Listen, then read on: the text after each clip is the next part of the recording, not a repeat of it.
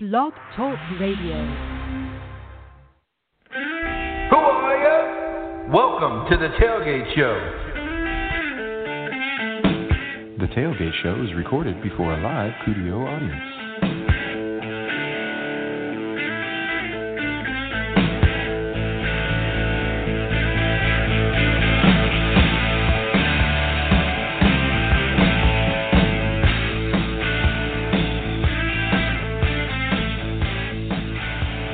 Yeah, baby.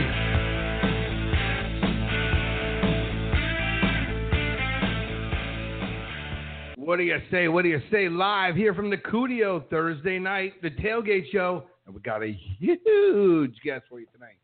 Straight in front of me, wearing his Boca Tailgate Show shirt. It's my boy, Scotty Went. What's up, kiddo? Hey, happy Thursday, everybody. Welcome to Tailgate Show. Man, starstruck tonight, man. Right?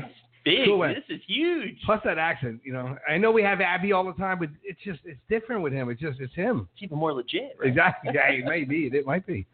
Oh, it's weird, like we were talking about you right in front of you, right? Exactly. Yeah.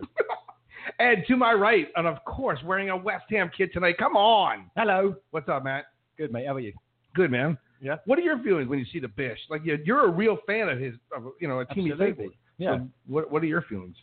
Yeah, kind of underwhelmed, really. Yeah. No, it's good to see him again. I've bumped into him a couple of times, Lion and Eagle, and seen him at the Strikers game a couple of times. But yeah, it's always good to see a legend from when I grew up watching the West Ham. It's good to have Bish on. It's as you can imagine me standing as a late teenager just before college, standing on the North Bank watching Bish play out there.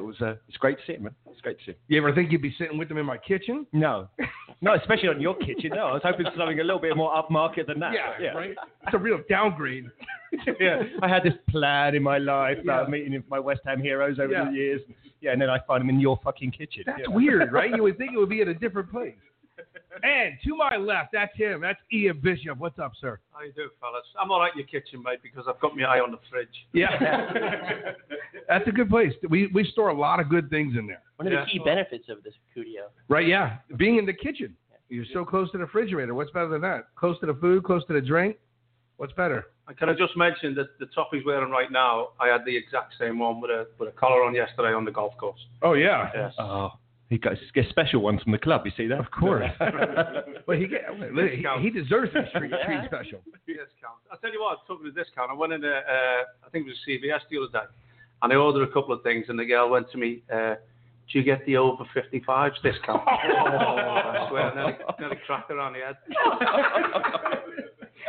See, I think I'm not getting that yet, only because I'm super gray in my beard only. Not having hair right now comes into play. I don't look as old. It's not that I'd rather have hair. Don't get me wrong. I'm just saying it does put age on you when you have some gray hairs. I wouldn't suit being bald like you did, though, mate. You wouldn't, or you would?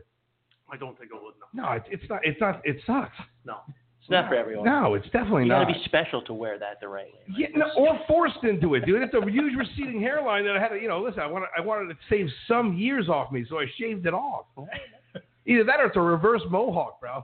The choices are limited. You know what I mean? It's like a landing strip. Oh, man. Oh, so listen, before we get to Ian, let's Boca played, right? Yes. They're back on back winning again. Thank God. They got their players back because they took a bad beating. I was going to say, match before. That's the game I saw with you. They got spanked 6-0. Yeah, it was bad. Well, they had like 4 people out. They barely had a bench. Is that PDL? NPSL. NPSL. Yeah, same D4, but yeah. Yeah. And then they play again tomorrow. So the game you saw was APSL. It was the other 4th division one. So I actually didn't see it, but I saw they won. Oh, okay. So they were because Douglas posted, "Hey, back on the winning streak, 1 in a row." So, but then they're back on the road. I was going to go with Cardiff. Cardiff's going tomorrow. They're playing Jacksonville. Orlando. Yeah, Orlando. Yeah. What is that? The Beaches? Yeah, Orlando B. Yeah. Is that the Beaches? Yeah. That is Orlando B. It's the it's the B team? Yeah, Orlando has their own U23 team now. Oh, I didn't know that. Are you sure? No. I don't feel like that's right. It may not be. Is it? I'm going to say it anyway. Is it the Craze? The Craze they're playing? That's who they're playing. The Craze. Absolutely. That's who they played their first Reggie game. and Ronnie. Yeah, exactly. All right, what you got to fill us in, English guys. What the hell is that? That's the famous East End gangsters from back in the 50s. Yeah, there's a movie out called Legend. Yeah. It's about the great twins. Yeah. There's been a few. Tom Hardy, I think. Yeah. Tom Hardy plays both of them. Yeah. How does West Ham get in all the movies? Because we're from the rough end of London. The Green Street Hooligans? It's only about violence, yeah. It's definitely, it's not like the nice, what was the Arsenal one that they did, fuck me, what's the guy's name? Ian Hornby did the Fever Pitch. You know, the nice ones with the guys with his girlfriend and he's going to watch the game, you know, nice stuff. That's Arsenal, yeah. Yeah. West Ham's fighting. Yeah. different part of town. And believe me, the movies aren't anywhere close to the violence. It's way worse. Happened here. It's way worse. When I saw that Green Street Hooligans for the first time, I was like, whoa. Especially that opening scene, you're like, holy shit, dude, this is real. It's on. My thought was, there's only 25 people in the firm. That's not enough. It's at least 10 times that on a normal day. And was it Frodo was in there as well? He was, wasn't he? And they had the rival right, though, with Millwall, right? Yeah, that's absolutely. Yeah. Oh, well, I used to go, I don't know if you're, on a Sunday, there was a pub just by the Isle of Dogs. Yeah. And my mate was from the island. And my mate was West Ham and his brother was Millwall. Oh, shit. So I used to go out round there, and when we'd meet with some of the Millwall crew, it'd be like I'd have a you remember the Ready Breck Circle? Yeah. With the red light round it? Everybody was looking at me, but because it was with his brother, it was fairly all right. Yeah. And I'm a little bit trappy anyway, you know. Yeah. I'm a little bit mouthy. So you can imagine after a few beers when I'm taking the piss back with them and that, and then they'd end up having to sweep me out just to save me life. Well, you know Stevie Lomas, right? Yeah. Stevie Lomas was managing Millwall for a while. I swear. I had the picture on the Millwall gates when he took the job. Fuck off, Lomas. I kept sending it to him all the time. And then I've seen him since, obviously, and chatted with him about it. I said, you must be frigging nuts, mate. This is the next. You played for West Ham. He was also played for City with you. Did he play City at the same time as you? No, different time. He was a kid there, I think, when I was there the first time. Yeah. But I wasn't there long enough to get to know anyone, to be honest with you. But so he's basically played with Bishop, both places, and then it was played at West Ham for like 8-10 years. Yeah. He was there a long time, club captain and stuff, and then about 4 years ago he got the Millwall manager's job. He actually got sent off for smashing me right by the touchline at Upton Park. I just got up, we just looked at each other and started laughing, and he was off. Great lad though, lad, honestly. Yeah, I've heard that. Yeah. Well, dude, I want to hear all of his stories. I mean, listening to Bish is just awesome. But just to set the tone real quick, Bish, could you just run down like a quick timeline of the jobs? Wow. Milkman. No. Window cleaner. Yeah. And if newspaper route's next, we could skip that one. Well, I'll be honest with you. You don't know if your show's long enough for me to listen. I started Everton as a kid, 12, 13 years old, going 2 nights a week. And I signed an apprentice, left school at 15 before my 16th birthday. Spent 4 years there. Made my debut when I was 18 against Man United. It was my only game. In midfield was Wilkins, Robson, Murin, and Moses, and I was an 18-year-old. What am I doing here? Wow. And, that was 84, 85, they became the force that they did. I think 86, they won the league twice, they won the Cup. I mean, way was blocked. Howard Kendall came and bought 50-odd players and 50-odd good players. And I decided that rather than hang around, I went to Carlisle, which is an outpost, which is just south of Siberia. And I swear, it rained most days and snowed, and the golf course got waterlogged just behind the stadium. Some days we couldn't train. Wow. But we had 2 seasons in what is the Championship now, which as a 19-year-old, which is what it was, to have 2 full seasons, go back to Everton to see my mates, and they're still playing in the reserves. I feel it was the right move for me. They got relegated 2 consecutive seasons, and the last season I didn't play for 5 months. Harry Redknapp phoned me out of the blue because my contract was up, and I didn't even know at Bournemouth. I didn't even know who Harry was, what division they were in. But he said, "Come down and see if you like it." I went down, so I went from Siberia to Saint-Tropez. It was brilliant. It was like finishing pre-season training and going on the beach and there's topless birds there. I'm phoning my mates in Carlisle saying, what are you up to?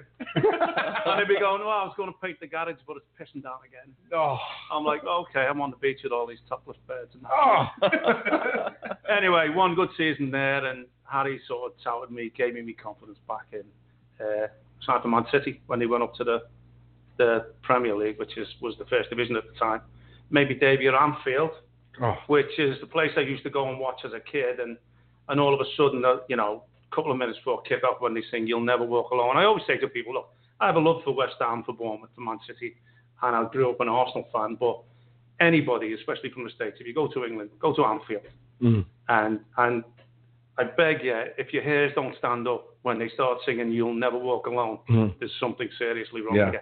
So I'm standing there, the lads are getting together, warming up now, and I'm just staring at the cop, thinking, oops, I've done it again. I'm like, what am I doing here as well? So I've probably spent my career thinking, what am I doing here? Right, we've gone there. 6 months later, Howard comes back from Spain. Howard Kendall sold me from Everton, comes back from Spain. I said to Paul Lake at the time, it's been nice knowing you. And he went, Bish, there's no way he can let you go. I'd scored in the Manchester derby. We beat them 5-1, the biggest result ever.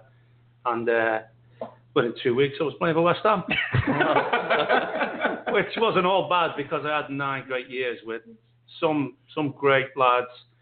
The fan base is so similar to Man City. They've been long suffering, obviously, before the changes in Manchester. And then 9 years there, flew over, hasn't it? 9 years. But 300 games later, I got off another year for the testimonial, and me and Harry wasn't seeing eye to eye, and it wasn't because one was up and one was down.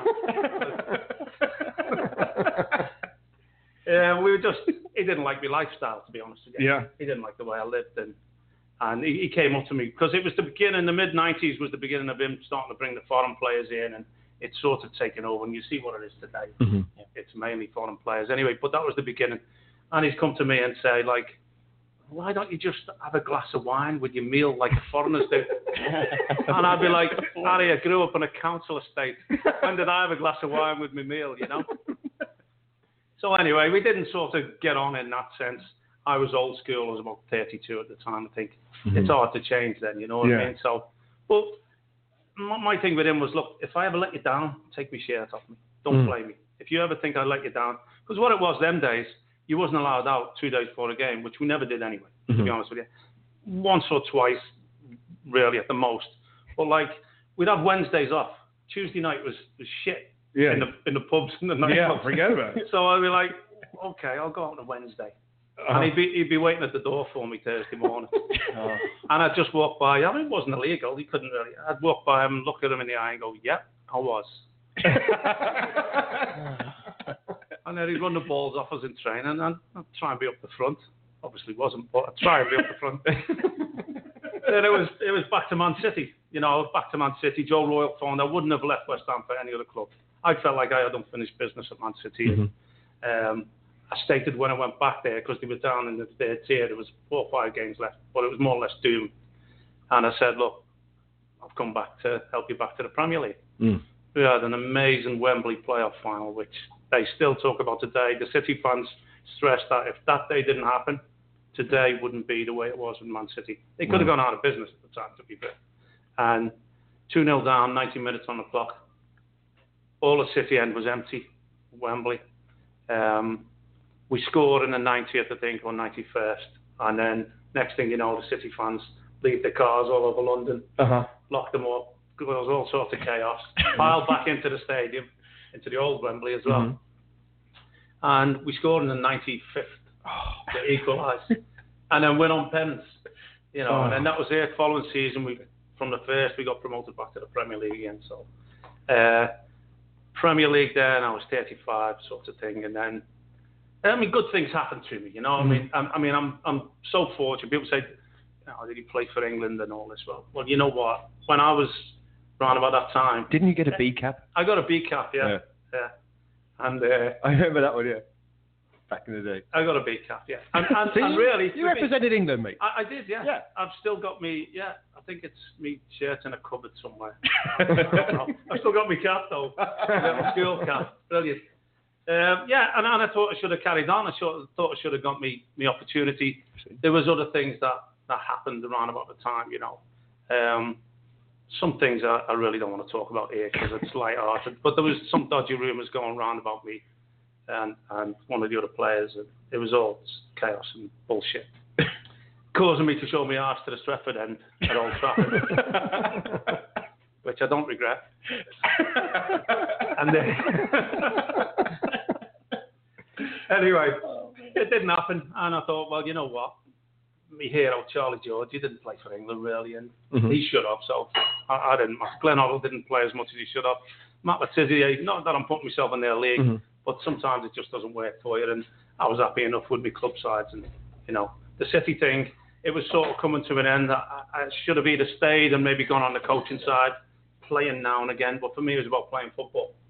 It was about playing. It wasn't about money. I gave up my testimonial year at West Ham to go back and play for City, not for any other reason but to play football. Because I think I sat on the bench with Harry that year 23 times and got on the field 3 or 4 times, and that wasn't enough for me. So I gave up a massive chunk of tax-free money for the testimonial year to go back and play. Similar thing with Man City. I could have stayed. I love Joe Royal to bits. He's an unbelievable man, great manager. It would have been nice to stay around and get on the coaching side of things. I felt I was still young enough. The MLS came calling. Asa Harford, who played over here back in the day in the old NASL, he said to me, Bish, just go and try. Honestly, you love it. So Miami Fusion came in. Ray reeled me in big time. I swear to God. I remember I'm sitting in my living room and he goes, Bish, I can tell you on here anyway. Yeah. Don't tell Jimmy or Ivan what I was getting. No. Hopefully they're not listening. So he went, Bish, we got 400 grand. You can have 400 grand a year. Back then, it wasn't bad.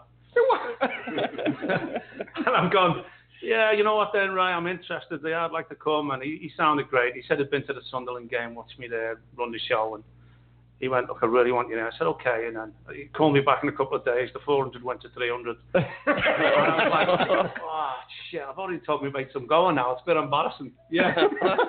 So, I went, right, just make sure this is final, and you know, I'm done deal. I'll come over and I'll see what it's like. I think if I go and it doesn't work, my family don't like it, then I can just go back. You know. How bad could Miami be? No, well, that's what I thought. Yeah. Right. So anyway, he phones me a couple of days later. He says, I've just got some news. I went, well, I said, I'm ready to go. He went, oh, the 300's now 200. Oh no! I went, oh, you fucker. By then, I'd made my mind up. Yeah. You know, I'd given all my furniture away. Yeah. Nothing in the house. He definitely reeled you in. That's exactly what he did. Yeah. Thank God he didn't say 100. No, he did. No, he didn't. He didn't get. I didn't get to that. I wouldn't lower myself. So anyway, so he's gone. All right, we'll do the deal. He said, but I promise you. He said, I've one season. He said, the reason I think it is, he said, with the MLS is Lothar Matthäus came over, got $1 million a year, and played a couple of games, got injured and sat on his arse and just collected his money. I said, well, I'm not like that.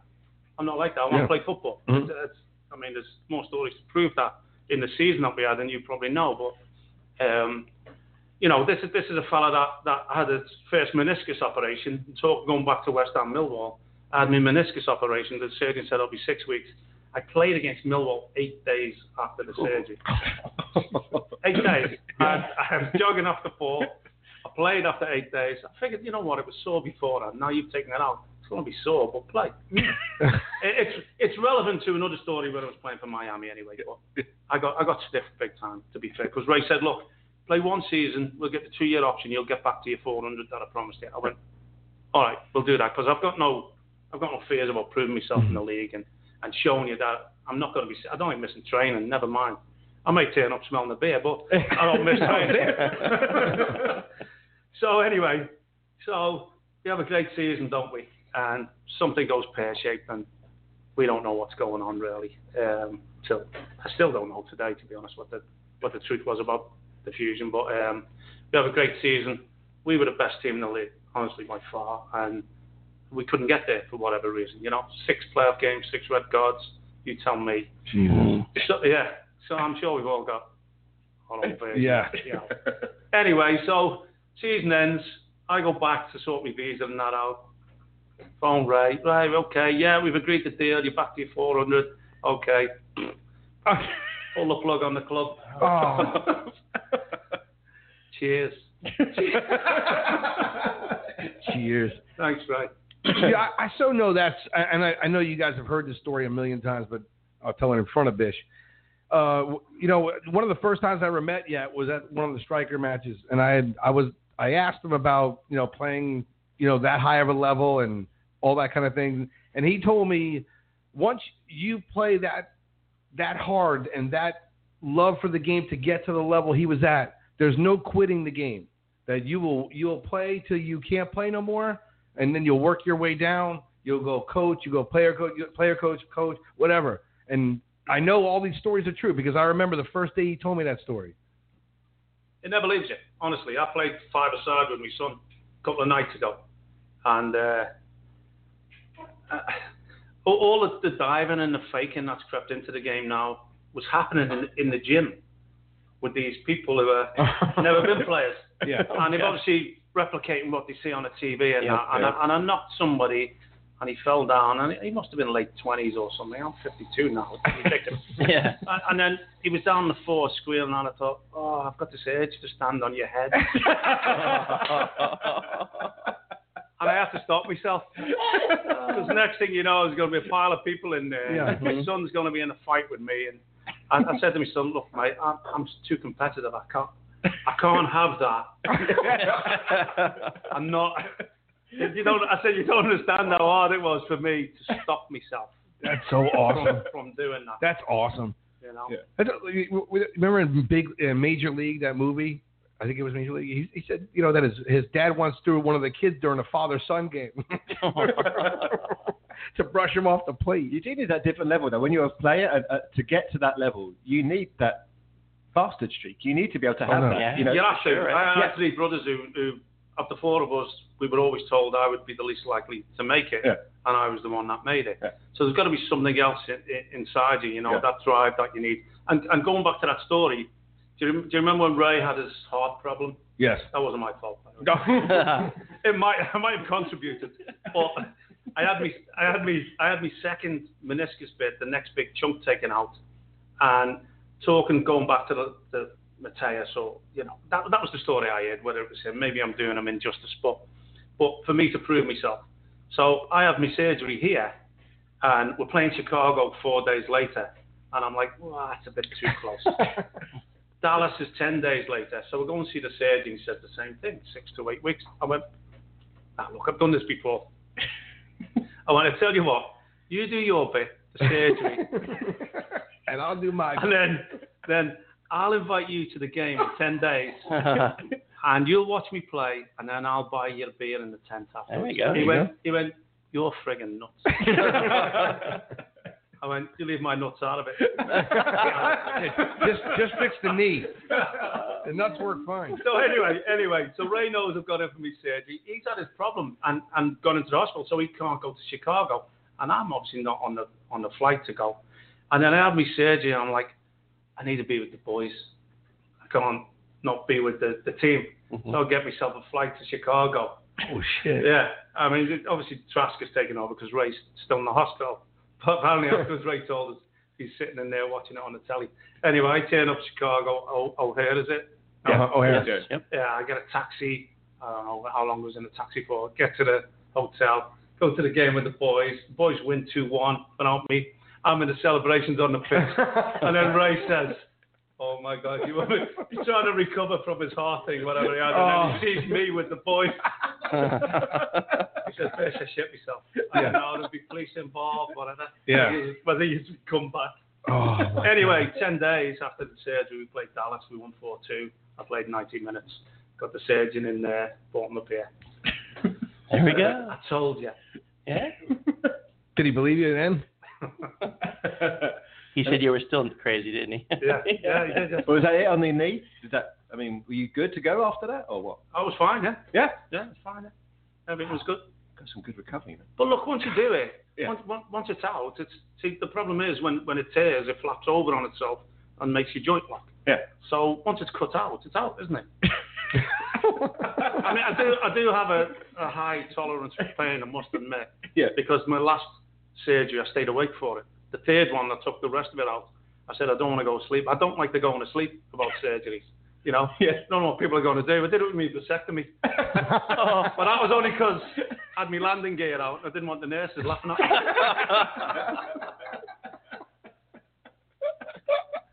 Oh, man. That's another story, by the way. Yeah. Have you ever got off the operating table when your landing gear's out and the nurse asks for your autograph? I went, why? Do you know who I am? Yeah. Or is there any other reason? Oh, God. That is awesome. And you just know that shit all happened, too. There ain't no way that, you know what I'm saying? That's dead ball on. Literally. Dead ball. Well, say no more. What's modern day doing for you now? Modern day? I'm having people say I'm having a midlife crisis, but it's a... How's that going? It's an all-life crisis. It's not bad. I've got myself a Harley. Yeah. When I came back from Virginia, 16-hour drive, thought, break the journey up, stopped off in Jacksonville. I haven't rode a bike for like 4 years or so, you know. And stopped off in Jacksonville, thought, I'll have a walk around the Harley dealership. Seen a little baby that I liked and bought it. Nice. Shipped it down 5 days later. I'm back. That's awesome. You got to watch it down here, though, man. There's asshole drivers down here. I know. Yeah. Down here is ridiculous. I know, mate. I mean, it's a cross between the snowbirds and the big old Cadillacs. Yeah. So someone almost sideswiped me the other day. Yeah. And it's difficult pulling up alongside them when it's like a 90-year-old woman and casting it out. You know what I mean? Yeah. I try and tone the words down for the women. Well, even if you say, "Are you blind?" Yeah. And they've got them big TV screens on. Yeah. You see, I'm blind. Why would you ask that? With wipers on the glasses. And then the youngsters just want to race everywhere, don't they? Yes. It's like NASCAR, isn't it? 2 feet away from you. Yeah. I often sometimes because I bought my bike to cruise around on. I don't go mental at all. You know, it's that. I very rarely veer off the A18, to be honest with you. Mm-hmm. So that's a good trip right there. Yeah. I mean, it is awkward to tell you the truth because it's between gears. Yeah, 35 mile an hour between gears. So it's like most of the time you're putting the clutch in and coasting on it. Anyway, super stop and go. Tough life, cruising down A1A between gears, man. Yeah, don't know whether to wear my jeans or my shorts between gears. Oh man. So, any coaching now? Are you doing anything like that? I stopped, didn't I? I did 10 years coaching the kids. Mm-hmm. A lot of fun, to be honest with you. I took a lot of pleasure from it. 5 of the boys that I had a group of boys for 8-9 years. 5 of them got off fields in England, so I must have been doing something right, you know. Yeah. Problem was, Mummy didn't want them to miss school. So they came back and did the school, and when I took them back, the door had been closed. So, you know, it's one of them stayed there. One of them's with the QPR first team now. He's on a 3-year pro contract there. Nice. Awesome. Nico Hamalainen, good lad. Good player.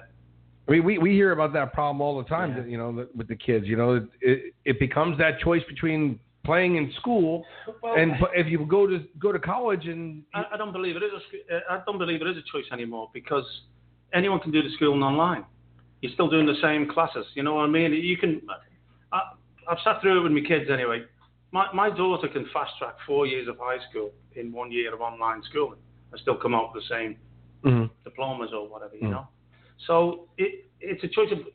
I think it's whether the kid can be disciplined enough to actually do his schooling online. And I think that's what the parents fear. And that's understandable. I felt for the parents. My last couple of years with that group of kids, I actually suggested, because of the professional game, I tried to model what I was doing on that.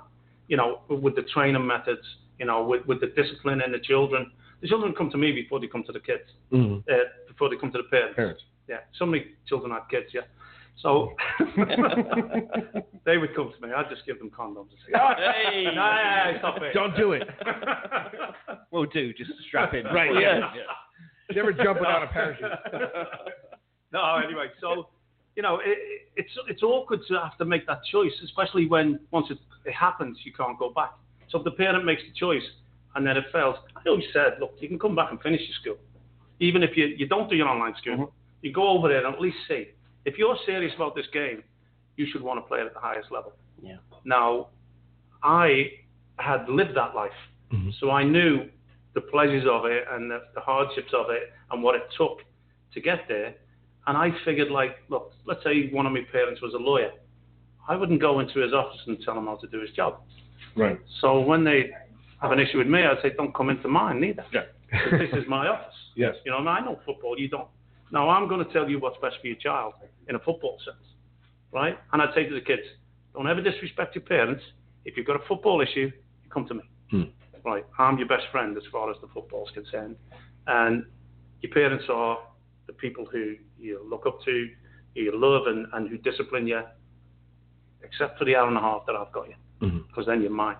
As soon as you're done, I'll give you back. And you know, for a lot of them, the nicest thing anyone ever said to me, I had this lady come to me when son was 8, because that's when I got the kids, when he was 8 years old. 7 kids I got at 8 years old, they were still with me when he was 17. We just added on. We just added on and got more kids. Different players want to come and play. And she said, he was a tiny little thing. She said, look, he's been to 5 clubs and none on one. And the first thing I said was, look, this game's played on the floor. Doesn't matter how tall he is. So taught the kid, or he taught himself, to be honest with you, that if you keep hold of the ball long enough, these big kids are going to hit you. It's going to hurt. So it taught him, or the game taught him, to move the ball quickly. So he was my little go-between where everything went through. Similar to the way I played, but smaller, and I wasn't the biggest player. And then the nicest thing anyone ever said to me was not football related. She came to me and said, you've made my son a better person. Not a better player, a better person. So it wasn't just about the training that I gave them. It was about this. I could turn up late. Not that I did, but I could. And know that when they got there, they would train themselves. They would discipline themselves. They wouldn't wait for me. Like kids would go, oh, coach isn't here yet. And the parents would go, where's coach? Yeah. If I got there and they weren't started, you know, I'd have it out with them. Well, were you were coaching a Schultz Academy, was that? No, I had my own thing. But what it was with me is the travel programs. Yeah. When I first came over, I got in the area where I was near Boca. There was 5 clubs, and it's a power struggle. It's I want your best players because I want my club to be the best. And when I got there, I was the sort of link between the 5 DOCs, and I got them all in the room, and I went, you have to come together and get your better kids together. But get it in a way that they don't leave your club. Get it in a way that there's something extra for them. And then the kids that aren't in there to start with, they can aspire to. So you have your schedule of your tournaments, your travel tournaments, your training nights, which was only 2 nights a week, but it isn't enough for kids anyway. But you'd have your training nights and decide your tournaments. Then we'd get 1 extra night, maybe on a Friday night, where we get your better kids together, and they'd have to earn it. And then we'd maybe select 2 maybe specialist tournaments that we can take them to. And I want to prove to you that that's the way to go. Because your better kids need to be with better players. And yet at the same time, they also need to learn how to carry their team. So, which is why I didn't want them to leave their club team. It's like going to an international game. You know, you're rewarded for doing well with your club when you go and play for your country. And it was like a mini version of that. And this is the plan I set out. This was 10 years ago when I first came over. So this is the only way to go if you want to develop players. Now, it works both ways because the players who get in now, they're going other places now, doing bigger things, and it gives you that lift, doesn't it? There's nothing like football. There's nothing like this sport. I mean, I know there's other sports here, but there's nothing like football for giving you that euphoria and the camaraderie and wanting to work for somebody, your teammates, wanting to pull your tripod for everybody else. And to get that into these kids as soon as possible. And know that if you do well, there's a reward for you. Now, the other kids, the problem you have here is the parents would come to you and say, why didn't you pick him, rather than saying, what can he do to get in? You know what I mean? Guys, exactly the same right now. My kid playing travel, and I'm watching these other parents like, you know, well, why doesn't mine get the same opportunity? Well, she's obviously not as good. Well, I mean, but they don't hear that. But aspire to be better. Don't come and complain that you're not picked. Take your kid aside and work out how to get them better. You know. Isn't part of the problem though too is that in these kind of programs we're talking about mostly richer people, and there's that privileged mentality of well, I'm paying all this money, so my little Johnny should be able to go and be with the best people. That's the problem we have. The parents actually run it. They run it. The coaches and DOCs don't, because they're governed by who puts the money in. If there's no money there, they can't do anything. Yeah. And I'll tell you the truth. There's a lot of imposters here. There's a lot of imposters coaching. And because there's more of them than there is of the good ones walk away. That's tough. And this is what happens with the national pool now. When you look at the US national team now, the problem lies with the kids. It lies down that level. Yeah. You know what I mean? And I was watching. Look, I'm a US. I wouldn't say I'm a US national team fan because I've coached the kids. I think I want them to do well. Don't get me wrong. I want the football here to be as good as it can be for the kids. You know what I mean? So I want the MLS to be better. I want the national team to be better. I feel like they sort of slipped their way into the World Cup, to be honest with you, in an easy group. Now because there's a concept of they're doing well because they're in the World Cup, nobody addresses the real problems that are down there, because there's a misconception that it's all okay. Mm-hmm. Now, to be honest, I was with Ivan McKinley the other day, and I see Ivy quite a bit, and I see Jimmy quite a bit now, which is great. You know, I seen Pete Marino the other day. He's still sneaky. and US were playing Mexico, and the US scored, and Ivan jumped up. I went, yeah, oh great. And then Mexico scored, now get in there. And Ivy went, you've got to support the US. I said, yeah, Ivy, I do, but I'm thinking about what it does for the kids. Mm. You know, if they get grandfathered in as such, which I think they should do when you're in with Trinidad and you know, I'm not against Trinidad, but shameful not to qualify. Yeah, it's difficult not to, isn't it? Yeah. And then there's all this. It's great when they get there. They do well when they get there. It's great because obviously it advertises the game and all that. But I'm looking at the bigger picture, and I've spent 10 years trying to change it. And going back to my original story, which with my Alzheimer's now, I'm really struggling. Getting them 5 DOCs together, we walked out of there, and I thought that went well. And then I'd speak to one, and he'd say, I can't work with him because last year he took 3 of my players. Oh, God. And that summed it up for me. And it hasn't changed today. It's no different today, except now it's called an Academy League. And I don't know what the next thing will be, because now instead of paying $1,000 a year, you're paying $10,000 a year. So it's all about the dough, you know. And if you're not in an academy, you can't play for the national team, which is ridiculous for me. Really? Yeah. So you're a designated USSF academy. You can't. They won't consider you for the national pool. That's ridiculous. I took one of my players there. Like Western is a club who've had an academy for quite a few years, and I was on the doorstep in Parkland, and I always used to kick their arse, to tell you the truth. They had all these hundreds of kids to pick from, maybe 6 teams at every age group, but the age group I had, we used to kick their arse all the time. So they'd come and try and steal my players. And I'd say to the players, look, it's up to you. Yeah. I don't even need to have tryouts anymore. Yeah. If you want to go and see what it's like somewhere else, just go. Yeah. I'm not going to beg you. You're a 12-year-old kid, and I'm going to say, oh, please don't leave me. It doesn't work. Like I said, I had the original 7 right the way through, and we just started. So listen, I sent him to the national pool, sent him. He went, he played 2 games. I think they won 1-0, he scored the goal, centre forward. And I've seen all the kids in his age group, and I thought he's one of the best players of his age group, right? Yeah. And then he came back. He played the second game. I think they won 2-1, and he made both goals. And he came back, and it was like, well, no, he's not for us. We've got him at Dallas Academy. We've got him at Salt Lake Academy. And the word kept coming up, Academy. And I'm like, all right, okay. So I pulled his dad aside and said, listen, and there was another kid who I thought was as good as him that I hadn't sent. I went, look, if you have aspirations to get into this national pool at U17, U16, whatever it is, you need to go. So I sent him to Western. Wow. And because I sent the 2 best players to Western, everybody else sodded off. Why would you let our 2 best players go? So it wasn't about the players. It was about showcases. And without them 2 best players, we may not do well in the showcases where the rest of the kids can be seen at college. Yeah. It's a fine line, and it is. You do still have to take care of the kids who are going to be college level. But it's really awkward for the coach, you know. It's difficult because, I mean, even look, when the college coaches come to see a showcase, there's 50-odd games going on, and they go and spend 10 minutes at one game and 10 minutes at another. Now, your best player may not even touch the ball for 10 minutes. Yeah. So it really isn't, you know, there's a lot of things which I think need to be addressed and fixed at that level, and I think it'll benefit the national teams at the top level. Absolutely.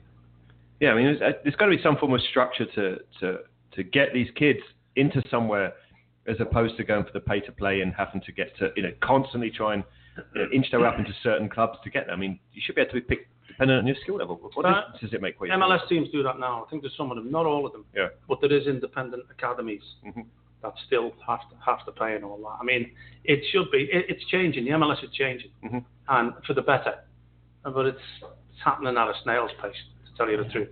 Okay, they're adding teams. It still doesn't mean things are getting fixed down that level. They're adding teams, and there is that interest, and I think it's great. And we're lacking one here, aren't we, really? I think that's what we're all about, Yeah. Because I've lost interest. I mean, I followed Orlando because my son was up there and he was going to games, and Adrian Neat, who's a friend of mine, was the coach. So I followed them, and obviously I looked out for Pablo and Jay Heaps and the lads. And actually, when I was in Virginia, I sat with Leo Cullen as well for a bit. I'm still like, it's there, you never lose that friendship and camaraderie.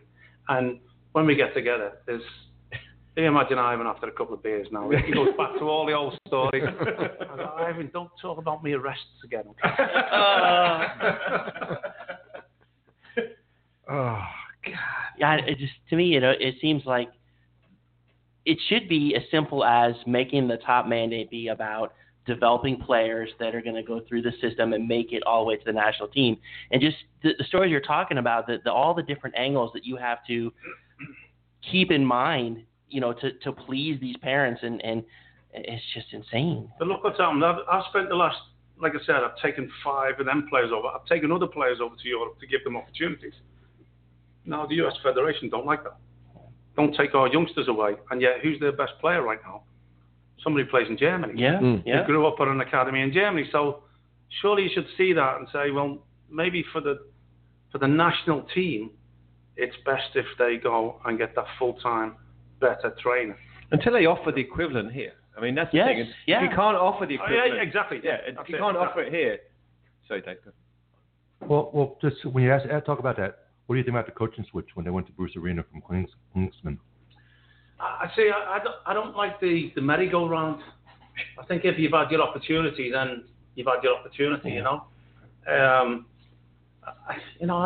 don't know if Klinsmann really changed anything, because they sort of put a system together that filtered through at the youth level that I've seen. Now all the academy teams, because I was going looking for players.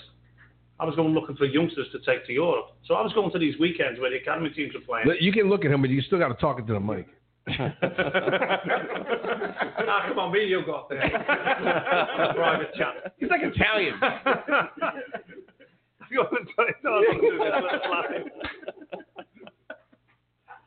I wasn't sure. You know what I mean? It's look for somebody else. Look for something fresh.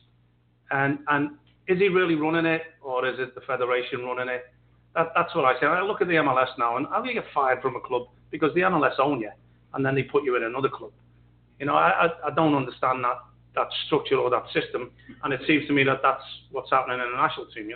I mean, by all accounts, I've never come across Bruce. By all accounts, he's a great coach. By all accounts, he's a very likable fella. People like playing for him. Now, I don't see anything different in the way they're playing right now. That's the big thing for me. If he's to come in and change something, I don't see any difference. Do you think that's a perception that the US expected? When Jurgen came in, he said, we're going to change this, we're going to be more progressive, we're going to do something different. And then when basically the players can't step up to that level and they're repeating the same as they've done before, it was kind of, well, Klinsmann's the problem here. We're not improving it. And the moment Bruce comes back in again, then it's like, well, now we're back to what we're good at. We're good at running and hustling. It's like, well, you just criticize Jurgen for that. It's exactly the same players that Bruce is picking. Yeah. It seems that weird kind of, it's almost, and again, being an Englishman living here, it almost seems like that jingoistic idea is like that the foreigner didn't get it right. He doesn't know what we're about. But the American guy knows what we do. It was almost that, and not that I think Klinsmann did a good job. I don't think he did a bad job. I don't think he did a terrible job. But I think there's a lot of people jumped on him because he tried to change the system, or he tried to and didn't do it. And then he was criticized for doing so. But then we go back to exactly the same system and said, well, look, that works. Look, Bruce has done it before. He'll do it again. It's never going to happen, mate. You're never going to come in as an outsider and change the system. Yeah, I mean, it's never going to happen. Yeah, I mean, what was happening then? What I was trying to explain to you before I moved my head away from the mic. You said before Chris yelled at you. Yeah, pretty much. Yeah. You get this guy on the air, man. I want him. Come on. That's true. So anyway, I'd go to them weekends with the academy clubs, and they were all told to play exactly the same way, as if that was the right thing to do. Now coaches were told to sit down and let the players do it, which I'm all for the players making the decisions. But you've got to accept defeat then. Yeah. Because for me, with my kids, what I learned early, I played them up a year when they were very young. Yeah. And I said, they're going to learn. They're going to lose, but they're going to learn. Now, they're going to come good when it's the right time to come good, 15, 16, 17 years old, whether it's for college or whether they go to the pro level. I'm going to sacrifice their younger years with results because it wasn't important. The result to me was developing the player. Yeah, that's the whole point, right? Yeah. Youth level is definitely about learning the game. But when you go back to that what you said before about the same hustle and all that, you want football to develop again? Because under Klinsmann, it was all about pure football. Yeah. The Barcelona fallacy, as I call it. The ticky-tacky thing, which, great. Okay, they're the best team in the world. You know why Barcelona made so many passes? Because teams were in fear of them. They bunkered in. And I guarantee every time their players received the ball, they were looking forward. Yeah. They were looking forward. And because they were bunkered in, they had to go back. They had to go sideways. They had to make one more pass to create that little hole. Yeah. So that was the thing. But to other people, it seems like it's about possession. Yeah. And now you've seen you can have 70% possession and lose 2-0. Yeah. What's more important?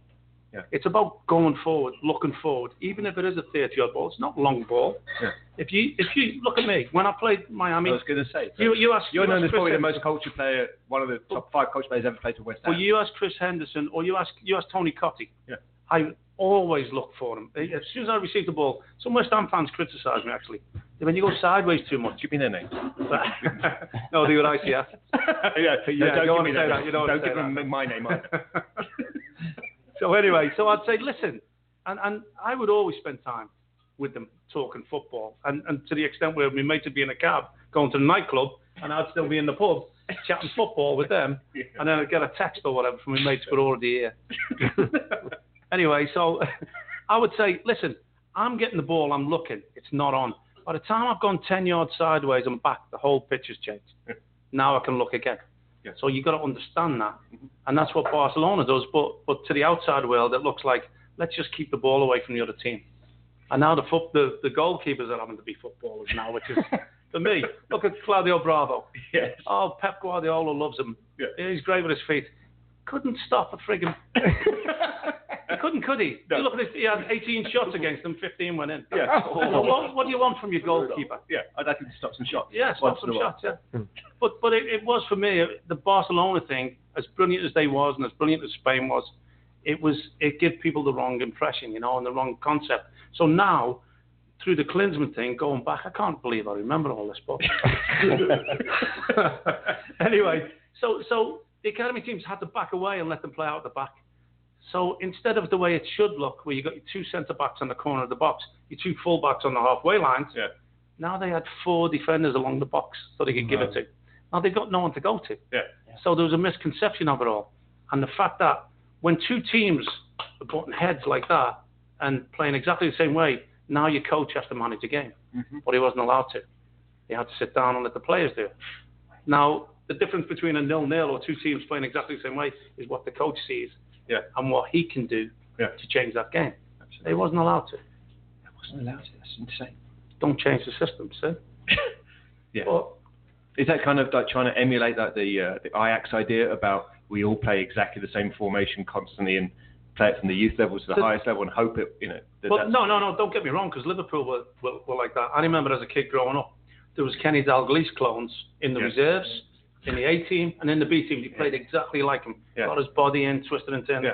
And it worked. Yeah. Because when you step up to the next level, you already know your job. Yeah. So there's that way of doing it, which is right. Right. But you can over possess the ball. Yeah. There's got to be a spark. But what do you think? You have 3 passes, there's going to be spaces when you look. You have 15 passes, the other team's already backed away and got numbers behind there and stopped everything. It's like watching Arsenal play, right? Well, yeah. I'm a West Ham fan. It is at times. I love watching Arsenal at times. I'm an Arsenal fan since I was 16 So when they play well, they're probably one of the most beautiful teams I love to watch in the world because they pass it so well. But when you watch another team bunker down against them, and you watch that tiki-taka for the next half an hour, and you're like, they're never going to break this. Yeah, there's no space. So it's not at all. makes for a boring match. Yeah. Man City went through it for a while, and then they brought Dzeko in. So they had an option. If you look, when Dzeko's not there, every ball in the box, Navas or whoever put it in, it had to go low. Yeah. So there isn't that option. So you end up going down the sides and then coming out and starting again because you don't have that other option in the box. Yeah, then you're relying on that moment of brilliance from one individual. Yeah. And I mean, with that quality, you can get it occasionally. You can win some, but you could have a lot of games and you're just going to struggle against the team that bunkers down. You know, of course. Yeah. You know, you get a burn. But it's all learning, isn't it? It's all a chess game because there is trends in the game.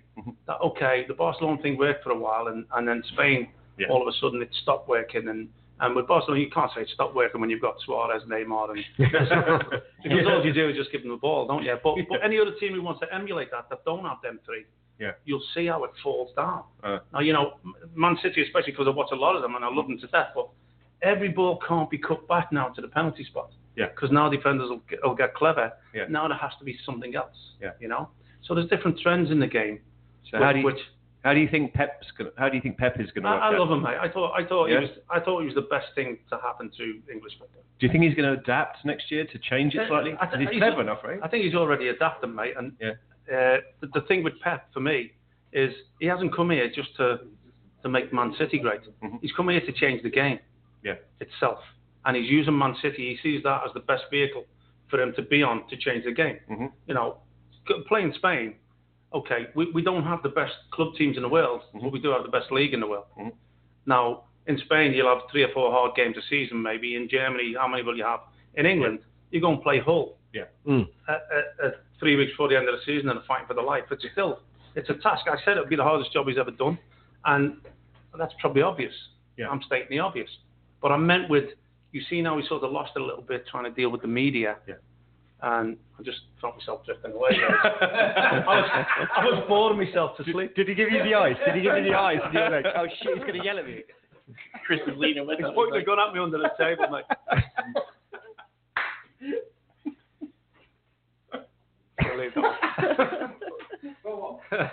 Anyway, you know what? I think if he's allowed to bring the players in that understand his system, because that's what he's trying to do. He's trying to change the game. And I admire him for that. You know, whether he gets it done, I don't know, because in this day and age, if you don't bring success to the club that you're at right now, you're done, aren't you? It's cutthroat. I think there was he made some interview on Spanish media yesterday, I think, and they were talking about, you know, what does he need for the team to move forward, and he mentioned something about, you know, he needs like a decade to get them up, which was jumped on, and he probably didn't mean it in that way. I think what he meant more was to get this team, you know, pedigree in the world up to the equivalent of Barcelona or Barca or Real Madrid or Bayern Munich. We need 10 years of success to get there. But they chopped it out saying he needs 10 years to get there. So the English media's jumped on him today. It doesn't mean it can't happen next season. It doesn't mean next season he can't win the Champions League, which is the ultimate goal for the club side. I think what he's saying is if I win for the next 10 years, then we can be classed in the same level. Right. But it's got jumped on. Like, I thought he was saying, give me a 10-year contract and and wait. Be patient. We should be rolling right in. Not that he needs it. I'll give you 400,000 a year. He hasn't got Ray Hudson doing the deal. Just pulling into that 9th year, we're going to be really coming around that corner hard. So be ready. It's a 9-year plan, 10-year plan. We need one of those. So who have you signed this so far? Who's City signed so far? I don't know, because I don't look at it till the end of July, and I know so much speculation. Yeah. I see Lukaku today with Man United, isn't he? Yeah. Lukaku there. Man United, bid accepted today for 75 mil. Yeah. Wow. Look, until the window closes, I don't believe anything. It's just, I don't bother looking at it. It's nice when you see your clubs after somebody, you know, like you say, I have the connection with, I look at West Ham and I go on the Twitter or whatever, and I say, oh, they promised them this, promised them that, and then I just don't get. Now, the manager doesn't really buy the players anymore. No. I don't understand that. I mean, my mate Mike Marsh was assistant at Liverpool with Brendan Rodgers, and he said, oh, you have a transfer committee. Brilliant. Well, what's that all about? You know what I mean? Some complete strangers upstairs deciding who you buy, and then you've got to make a team out of them. Yeah. Well, how does that? And then if it goes wrong, fire the manager. Yeah. Exactly. They don't get fired, right? No. Transfer committee never gets fired. No, exactly. As long as they sell them for more, they've done their job, haven't they? See, we've had this discussion before, and you say that over here with American football, you have your GM who is buying the players, right, and then the coach who's coaching. Well, that's the deal, though. Like Bill Parcells is such a great coach. He can go to them and say, no, I want both positions, because they want to be in control of who they're picking. Because if I have to win with them, I want to help pick them. Yeah, what's his saying? If I'm making the dinner, I want to buy the groceries. Yeah, of course. But there are a lot of coaches that they don't give them that power. You know, they put somebody in charge of hiring, and then you're in charge of coaching. Is that buy the groceries or choose them and let somebody else pay for them? All of the above. Good point. Excellent point. All of the above. All right, you ever heard of that game, Fuck, Marry, Kill? No. It's on Howard Stern. You got to fuck one, marry one, and kill one. Yep. Oh, All right, shit. Liverpool, West Ham, and City. Oh, see? Oh, dear. You want me just to have you rank them and not have to do the F, marry, kill? But the F, marry, kill is so funny, though. At least when Stern does it, it's funny, you know? You just threw this at me. I've been sitting with you for 30 minutes before we started the show. You could have freaking warned me. Yeah. That's what you get for getting off mic. I think you won't pull back from that much again, will you? Look, if you're going to put me on I'd kill Liverpool. Fuck West Ham and have an affair with Man City. Yes. There we go. So but growing up the whole time, Liverpool was your team, right? No, I was an Arsenal fan. Arsenal. I was an Arsenal fan. Oh, Arsenal. But I couldn't get to London as a 6-year-old unless I was Dick Whittington. And I could borrow one of your cats. Yeah, he'll help you out. No, it was a little bit difficult because, I mean, look, we were poor growing up. We had nothing, and my mate and his dad used to go and take me with them. So it was Anfield. It was, and honestly, when I think back, it's a lot of years now, but the European nights at Anfield, and when the Kop was all standing before the seated stadiums, there was no place like it. Honestly, it was unreal. Sorry, I'm sorry for butting in. Right. Bill Shankly's testimonial was my very first game. Wow. It doesn't come better than that, does it? No. That's literally chills. Yeah. Thinking about that. See? Yeah. I'll tell you what as well, what happened was, in the top corner of the Kop, there used to be a boys' pen, and it was like railings, like bars, and it was like cheap for the kids to get in there. And then my older brother, who was in the army, who got killed in Ireland, he took us the game. He was home on leave for a little bit, and he took us a game. So we've gone in the boys' pen, but in the boys' pen, the bars were bent a little bit. So, and I remember getting passed down along the Kop, right to where he was standing. So I'd gone in the boys' pen because it was cheaper, and then climbed through the bars, and then I was passed down along the Kop, right to where he was, and sat on his shoulders. Yeah. Oh, and I've got everyone crying. Oh, that's a shitty story. That is awesome. Oh, it's amazing, man. What I was going to say was way more dumber than that. A shocker. Yeah, really? That's a shock. So, growing up in Liverpool, playing for Everton, but is your family predominantly red? They were red, yeah. I think that's why what it was when I was 6, the 71 Cup final, it was Arsenal Liverpool in the final, and I rebelled. Oh, yeah, shock.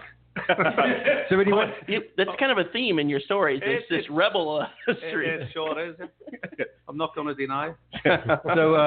So when you first went to Everton and started playing, how did the family react? I mean, how is it on Merseyside when you switch between one to the other? Well, I hadn't really switched that, to be honest. But you're officially playing with the team. I mean, it's similar to McManaman was an Everton fan, ended up at Liverpool. I think Michael Owen was too, right? There was a lot of famous Liverpudlians end up playing for Liverpool. I got offered apprenticeships at both clubs. Okay. Yeah, I got and at the time Liverpool were unbelievable. I just made a decision to say I have more chance of breaking through if I go to Everton. Yeah. And ultimately it worked that way. I signed a 2-year apprenticeship, and then I signed a year pro, and then a second year pro made me debut, and it didn't work out on account of that's when Everton it all turned around. So there's another theme in my life. The fusion. Now I'm going to get me big money, and then somebody just pulls the rug from under my feet. Just really getting settled. Yeah, I don't know. Yeah. Oh, boy. So no, it was. I mean, to be fair, to be a professional footballer with any club in Liverpool, it's one of them cities, mate. You got to know if you've been there. Yeah. They're very knowledgeable about the game. I can go back now as never even played for Liverpool or whatever and sit with Liverpool fans, and they'll appreciate the way you played football. Yeah. Because Liverpool were the team, weren't they? As far as football's concerned and all that great stuff that went about, some great players who went through there. They're amazing fans. I remember watching, when was that? 89, I think, when Ince scored for West Ham in the League Cup semi-finals, when we beat them 4-1 at Upton Park on the midweek. Volley, and I remember the Liverpool fans applauding West Ham off at the end of the game. Just being smashed 4-1 away from home, and they applauded them off because we played so well that day. Yeah, I will say something though, mate. On that level, the West Ham fans as well. I don't know whether there's a bond between City and West Ham, but it certainly is for me. Yeah. And the likes of Trevor Sinclair, Stevie Lomas, and other players, obviously, Paolo One-Chop, or you can go back. Mark Vivian Foley. Yeah. God rest them. Yeah, But, exactly. there's a thing. I think because they are similar, they appreciate each other. I was at the Etihad, the last game of the season when they won the title, and it was against West Ham. Yeah. And I have a picture of me that somebody had taken. After the game, the West Ham fans stayed to applaud Man City. Yeah. Now, you wouldn't get that from any other club. Yeah. And there's a picture of me looking, and I'm filled up because I just lost the plot. Yeah. Just at the sight of it, Yeah. All these, you hear the stories about the ICF and Green Street Hooligans and all that. But when it's to do with football, there's nothing like them, honestly.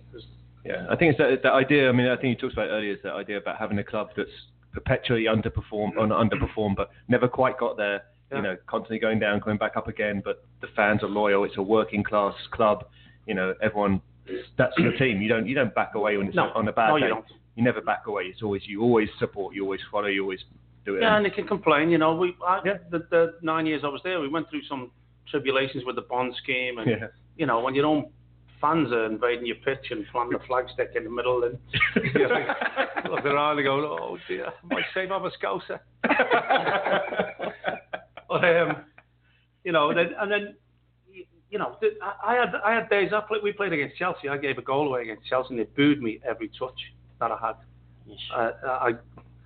It was Vialli and Zola, so I've got excuses. Anyway, and that was it. I was playing out my skin, and I gave a goal away after about 20 minutes. I'm not going to blame Timmy Breaker, but it was his fault. And when you give the ball away to Vialli and Zola, you don't expect to see it again. Anyway, we went 1-0 down, so for the next 25 minutes, I was booed every time I got it. And I went back and got it more. Yeah. I went back and got it more. And I will say to you, and I'll swear to you, I was the best player on the field. Yeah. And I don't say that very often. Yeah. Even though I might be sometimes. I don't say it very often. But a lot of other people would have hit. Alvin Martin used to say this thing about me. Sometimes you've got to leave it. I can't. Yeah. I'll come back in my own penalty box and help you out. Yeah. And I'll put myself in the trouble because I feel I can deal with it. So anyway, I did it that day. And then at half time, I look at Harry and I know what's coming. And he goes, Bish, I'm going to make a tactical. I went, oh, shut up. Don't give me the bullshit tactical one. I said, listen, they're booing me, not you. You coward. Took my shirt off, lashed it on the floor, didn't I? I went, do what you want. Anyway, I sat in the bath on my own for the next 45 minutes. And we won. It was freezing. And we won 3-2.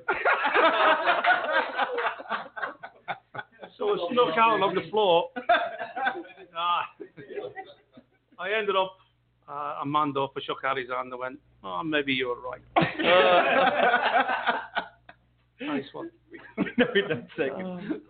I have a lot of friends that aren't, soccer fans, and anytime there's a Liverpool match on, and they're doing that pregame where you can hear them, singing really. I always tell them, listen, even if you don't watch the whole match, just turn on this channel real quick and watch this part, because like you said, I mean, it's incredible. It's frightening, mate. See, I mean, even now, look, you see how good it is now, but the seating. Imagine when there's 35,000 in that end, and they're all swaying together, and the scarves are up.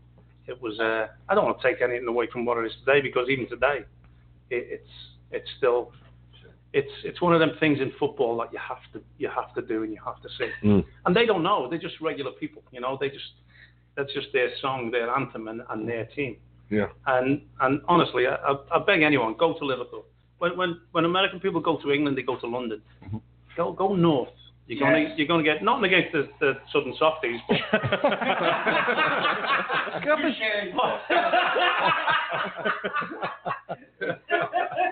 the Geordie in the house. He's gonna make a lot of noise now. Oh, honestly, go north. It's so warm, even though it's not the weather. Mm. It is. I had some good nights in Newcastle. Yeah. I had some good nights everywhere. I was just going to say, I have a feeling you've had some good nights pretty much everywhere you've been, bitch. A few good nights down Big Market, right? Oh, big time, yeah. I remember having to jump in the back of his Jeep to run away from these Geordie mental cases. And that was just the women. Rough up north, mate. It's rough up north. I could just listen to those stories all day. That's the best. Yeah. Unbelievable. Oh, when I'm saying I spent 4 years at Carlisle, you'll know along the A69. Oh. It's mental, isn't it? So, because back then we wasn't allowed on the Thursday, when we did forage out, we went to Newcastle so no one would know. It's like an hour and 15-minute drive, isn't it? I wasn't driving, by the way. Good point. Good hell. It's good news. When you talk about loyal fans as well, when you go and play there, it's fine. Yeah, I can't imagine that. Was that you weren't there at the Michael Knighton times, right? With Michael Knighton? No, Carlisle, it was just after you. Yeah? Yeah, he went from Man United, what he's got to do, to Carlisle. This is the guy who was talking about buying Man United back in the day, and famously went on Old Trafford and was juggling the ball in full kit wanker style. And he hadn't bought it yet. It didn't go through, right? He kept it up for 3, didn't he? 2 more than me. But he was famously talking about buying out United and got on the field and juggled it, and then within 2 years he bought Carlisle, 4th division at the time. I don't knock Carlisle, don't put me in that position either. Wasn't Carlisle just shut a couple of years ago when they got the floods, right? Yeah. They got shut down for a couple of months or something, right? That used to happen all the time. Talking about how wet it is, look. You get a canoe to training. Yeah. Like Manaus. Hey, we actually got it. Because there's a thing, he has to get Manaus into every show. So just his thing. Found that at World Cup. It's a big deal. Yeah. And people sweating. I take a. When we hit a quick break? Yeah. Yeah, let's do that.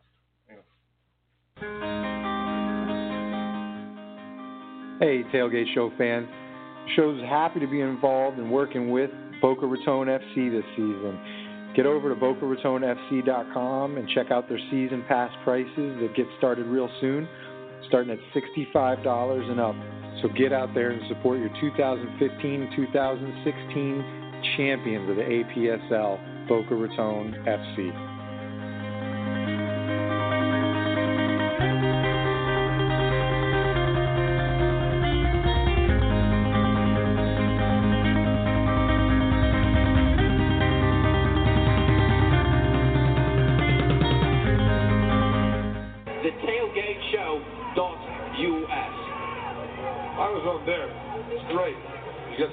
Down margarita. It's unbelievable. As long as they serve the pints. They serve lots of pints there, believe me. And now, back to the show.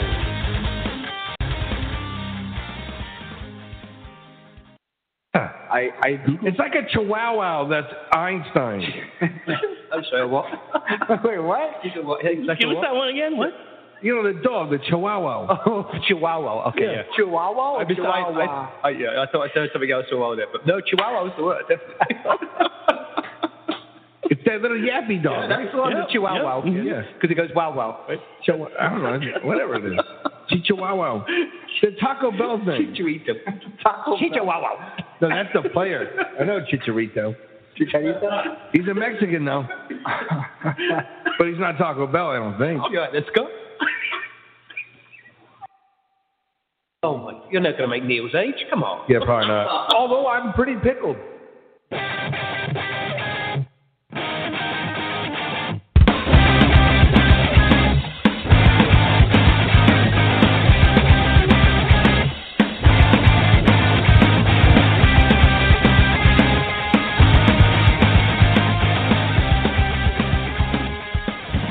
Yeah, baby.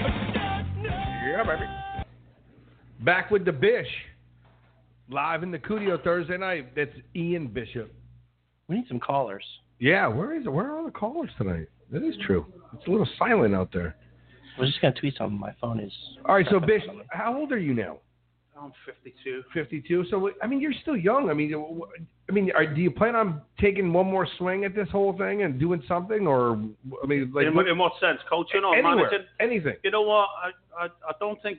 I think my days of the opportunities coaching the MLS left when I fought for the Players Union when they folded Miami Fusion. So I don't miss that really. It doesn't.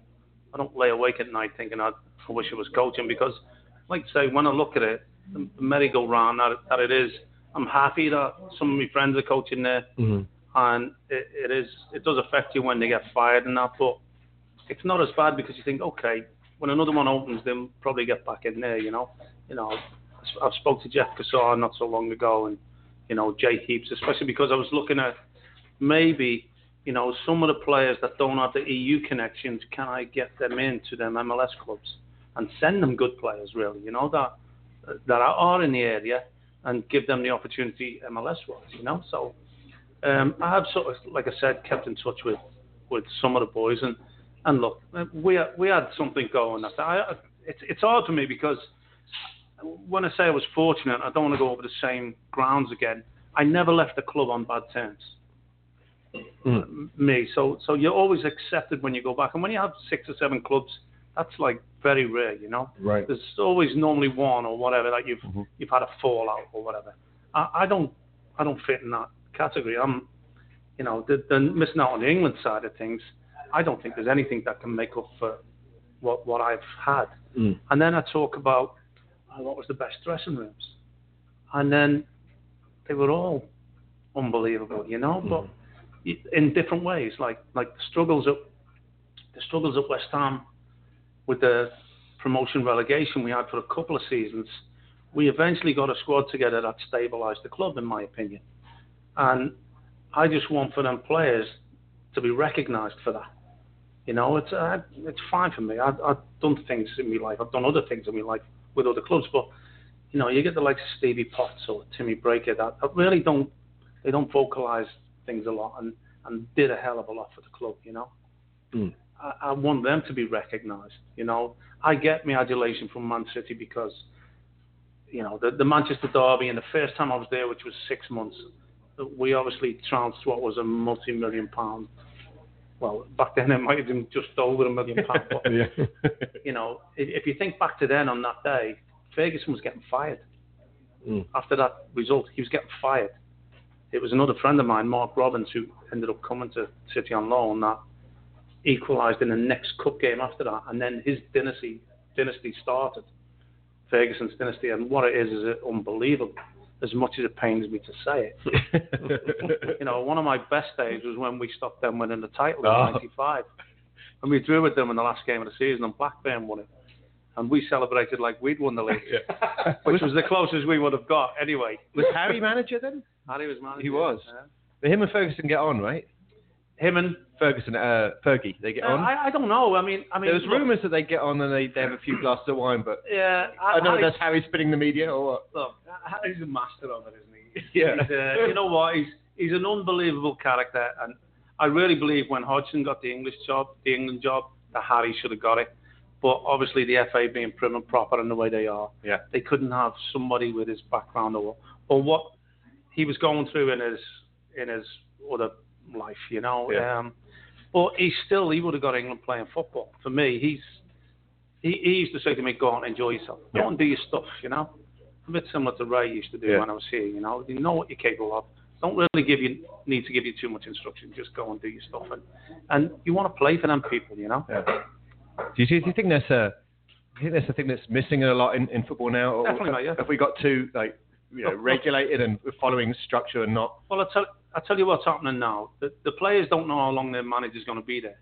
So you can't build up that bond, really. You look what Payet did to Billet, just as an example. And it's not just him. Look at Costa with Chelsea. Yeah. I can't stand people like that. I can't stand players like that. Yeah. I actually sat with Harry and I said to him once when I was negotiating a new deal, we were in Germany playing a friendly pre-season, and I said, look, I just want to be treated fair. I want you to give me what what is fair. I know what my friends are getting. I know how you rate me. Just be fair. I'm not going to say give you more than them. Give me that. And he went, well, okay, I can give you this much. And I went, well, that's not what people are getting. And that's not fair. I said, Harry, I've had opportunities to leave this club, and I've stayed because I love this club. And he said, that's your own fault. I went, okay. That's fucking business. Well, he's right in a way, but but the but same. that loyalty I showed to the club and to my teammates and whatever, you know, I think that's gone out the game. I think players all games. I think players lack a respect for each other. They don't respect. There's no, you know, they cheat each other, con each other, and fool the refs. Yeah. And the refs are too stupid to understand it. Tell you the truth, you know, they've tried this at the Confederations Cup about the video replay, which I'm a fan of. I think it should be. Look, if this is such a big business, everything should be spot on. Everything should be right. And the amount of time they take rolling on the floor these days, you can watch a video or someone. The problem you have now, the refs don't know what they're looking at. Yeah. They don't know what they're looking for because they never played the game. I mean, but yes and no. But there are times when I feel like they take advantage of the angle. They know that he's over here. They know where he's at. They know where he's at 24 hours, right? They know he's over there. They know now if I'm coming around this left side, I can easily make it look like the player that's in front of me hit me. And one guy, how's he going to tell? And the other guy's way across the pitch. How's he, you know what I mean? Well, if the fella's watching the video. Well, yeah, they would have to go to that, though. Yeah, that one, yeah. Well, let him be the one that knows. Yeah. See, my thing, especially in England, is, okay, we have the lower leagues where they don't earn a ton of money. You know what I mean? Why doesn't the FA now get a training program in place where these players who are earning maybe £1,000 a week and having to survive, when they finish playing, they go and become taxi drivers or whatever. Why not put something in place where they can earn the same money? At least they've been involved in the game. They have an understanding of the game. And believe me, the players down there, these Premier League won't argue with them. These Premier League players won't argue with them. Let there be some sort of structure where they go into refereeing but can earn the same, you know, have the same standard of living. I don't understand that. Maybe it's just me. I don't know. I wouldn't do it. I wouldn't do a referee. I was talking to my father a little while ago about refereeing, and he said there's a lack of refereeing coming up in England because they're getting put off and frightened because of the way the referees are treated by everyone on the field and people off the field. Right. There's such a lack of respect for the referee. Well, it's a two-way street, isn't it? It's a two-way street because their decision is final. And when you're a player and you're thinking, he's getting everything wrong, he doesn't know what he's doing, then, you know, that's what upsets the majority of them and saying, how can you respect somebody who doesn't really know what he's doing? Somebody pulls somebody's shirt, how do you fall forward? That's simple to me. How does the ref not know? How can that be a foul? You know what I mean? So exactly what you were saying. If you have a way to get some of those former lower league players to get trained and become referees, these guys are going to have more respect for those kind of people, right? I think so, yeah. Yeah, former player. He knows what he's talking about. He's been in this position before. Definitely. So he's definitely got more of a sense of what's going on here. Still doesn't mean he's going to be right all the time. True, yeah. But that's where your video evidence comes in, and maybe have a little committee. Even after, look, you can send people off, book people after the game. Why not have a committee of 3, 5 ex-players that then look at it and say, look, you know what, he dove. He dove, they got a penalty, he won 1-0. It gained his club £100 million. Now, why not punish them? Why not take it away? Why not punish them? Why not get a committee? I'm video replay. As much as I like that, going back and even maybe carding somebody for faking it, whatever. But the problem is the damage is done by then.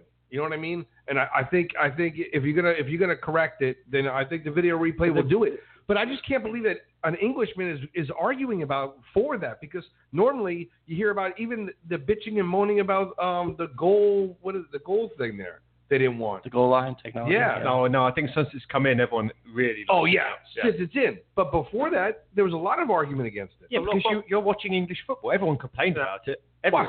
I mean, the one you're watching is English, so you heard the complaints about the English football. Whatever. Yeah. No, what it is, I think how it all started, it came across, he said there has to be human error. So the referee has to be allowed to make mistakes. But why let the game evolve and not the rules evolve? You know what I mean? It doesn't make any sense, does it, to me? But So speaking of the rules involving, what do you think about the new changes that we're thinking about bringing in? There was a half dozen I noticed. Oh no, some of it's comical. The timing thing. Yeah, Some the of it whole is timing, stop the absolutely clock comical. and do yeah. Well, you know what it is? It's okay, we've opened the door now. You've opened the can of worms. Yeah. Now there's going to be all sorts of suggestions. In 10 years' time, the game's not going to be our own anymore, is it? No, it's not. But it's interesting watching some of the ones that they brought in. Do you remember the one when the keeper could only hold it for 5 seconds? Yeah. They brought that back now, saying no, that doesn't work. That's Well, it doesn't work. What's the referee going to go like that? Exactly. And it's radio, so you can't see what I'm doing, by the way. Often enough, the center But the center forward is standing there counting for the referee. Well, hopefully, anyway, if some of this comes in and it is noticeably bad, they'll recognise that and bring it back. I think we watched VAR. You only recognise it depends who's looking at it. Absolutely, yeah. Depends who's going to make money out of it. You watched VAR work the other day in Confederations Cup. It was terrible. Did you watch any of those games? No. Probably good not to watch them because they were I'm actually not a big fan of friendly tournaments anyway. No, I'm not. Why dilute the World Cup next year? Yeah. Wait 4 years, will you? You know, you get your qualifiers. Why do you have to have a dress rehearsal the year before? You know, I couldn't watch it. I literally had it on in the background. I'm working at home and I've got it in the background. So I guess we started and I turned around and looked at it. I read about it because of the VAR. Yeah. That's all, because I'm interested in that and how it works, you know. Yeah, it hasn't been working. But again, I think back to your point, I think it's ultimately if we can correct those big time errors, if it is a Thierry Henry handball, in a qualifier, Lampard against Germany, God, yeah, that one's still fucking tweaks. But things like that need to be. Yeah, I understand people saying then it'll be for every little thing, Cristiano Ronaldo broke an eyelash again. Twisted his sock. I don't think you should micromanage football. Yeah. No. You don't want to micromanage, but I think big plays. You just got to pick and choose how to use it. And again, I think it's a learning experience. We have to adapt. There has to be some form of, if we can improve on human error in the game, we should do so. Definitely, yeah. Yeah, but there's limits to that. You can't take into every decision, and throw it if it goes out down the line. Look, if it makes the game a farce, and which, to be fair, at times I don't want to sound like an old fart, but it is becoming a farce at times with all the faking and the falling down and the holding the faces and you see somebody. Yeah, I think there should be more against that. I mean, that is it's dragging the whole game into disrepute. I mean, that's of course, bad. Yeah, but we talked earlier about giving yellow cards afterwards and that, and maybe players don't care as much anymore because of the salaries they're getting. Don't get me wrong. I think they deserve their money. American sports were. No, you wish.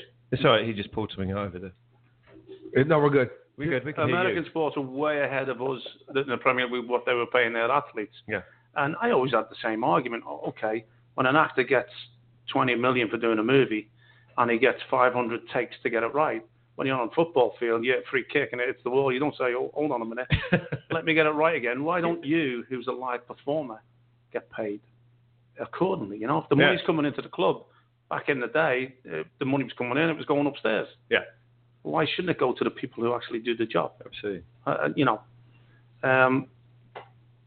But the faking bit, I think the only way of stopping that is if you do punish them after the fact. And that's the only way that they're going to think twice about. It's got to be in the wallet, because that's the only thing that is going to register with. And make it relevant. Make it relevant. When we got fined, a tenner for being a pound overweight. So every Monday I was like 100 quid for me. Well, I'd say, okay, there's 100 grand gone.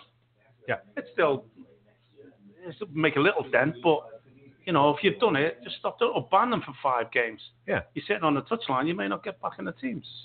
Find out what hurts the most, and that's what the punishment. Yeah, I think the only way you're gonna stop diving and stuff is retroactively catching them, because the ref, he's getting hoodwinked in that moment when it happens. He can't see it happening. No, you can't really blame him for that. Yeah, he's playing it in real time, real life. It's happening in front of him, and he sees his contact possibly. So the guy's dragging. So there must be something wrong when they know how many cameras there are, and they still do it. Yeah. So on that respect, at what point would you bring in a video ref for the diving or for the missed kind of the missed fouls afterwards. Look, let the ref not during the game. Or keep the game flowing, keep the game live with the ref. Look, if it means there's something happened in the penalty area or something, but in the middle of the field, it's different. You can look. Right. Yeah. No, believe me, I'm quite. I like the game the way that it is, keeping it flowing and natural, and with kind of like one person responsible for it all. But if you're going to bring technology in at one part, then you've got to think at where does it stop and where does it go? That's happening right now with VAR. What they did with VAR is what they've said is it's only if it's a game-changing moment. So in other words, a goal. So in a box. In the box, a possible penalty, a possible goal. That's when you go to the video replay. Did you see Aguero's goal in the semis against Arsenal? When the ball didn't go out of play and he put it in at the far post, they got knocked out the FA Cup semi-final because of it. So things like that. Things like that. It was crossed from the left. Yeah. They said it went out of play. The linesman said, and it didn't go out of play. Yeah. No, but things like that, it should be, especially the FA Cup semi-final. It changed the whole thing. So what I heard Howard Webb was talking about it. So he's trying to implement it in the MLS for next year. Right. And what he said was, it's basically that it's a game-changing event. If a game-changing event happens, what should happen is the guys in the truck see it. They then talk to the ref over the mic. Then they say to him, "I'd advise you to go back and look at that." Then he goes off the pitch and looks at the physical monitor and that would be a so what they're saying is that you don't do it for an average foul anywhere else, but game-changing moment. Yeah, see, I just think that brings too much attention to the whole thing. The ref shouldn't have to run off the field. Yeah. It should be the fourth official that decides. And it goes through his earpiece. That's also true, but going back to what you were saying about that specific game being a kind of like a cup game or whatever, I don't think it should be just in the cup game, because every game to every team is special and means something. Oh, I'm just saying if it's a game-changing incident, I'm saying how big that game was, and it was still wrong. Yeah. I'm saying, it should happen in every game, every single game, at every level, every league. It should happen if it's a game changer.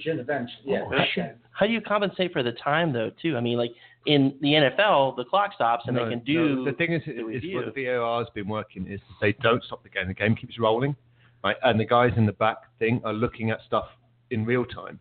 If they decide something's happened, they then call the ref on the mic and they say, "Hey, I keep pointing my ear on radio. What the fuck am I doing?" They call the ref on his headset saying, "Hey, you need to go back and look at that." Now, what Bish is saying is they shouldn't tell him. They should say, "You got it wrong. That wasn't a penalty yet. That wasn't a goal. This decision, that's offside. Put it down." That cuts the time of the ref running off the pitch to actually watch the screen. But I think there maybe should be a time limit to which they can react to that. To me, there's a danger there too. Okay, you've got 10 seconds in order. I tell you what, Mike. Do you want to speak on the mic, because no one else can hear you if you're not speaking on the physical? Before I let him come on. To me, there's a danger factor. If you're pumping something into his ear while he's still refereeing the game, to me there becomes a human factor though now of I need a makeup call. Because normally it's so quick. He blew the whistle, So it's an incident that the game stopped because there's obviously a whistle. You know what I mean? But if it was a situation where he missed something that he shouldn't have, then the game is normally stopped at that point in some form or another. It's either gone in the goal, it's gone behind, he's blown his whistle for a foul. It's pretty quick. The guy's down. Let's say across the line, it's a goal kick or a corner. Yeah. It's one or the other. It's going to stop for either, As long as the review happens really fast, then he can have enough time to be able to do the right thing. And again, we're talking the highest level of the game. This is not going to happen on kids' parks, right? Right. Yeah. I mean, the fact of goal line technology, when the ball, they know when it crosses the line purely by camera angles.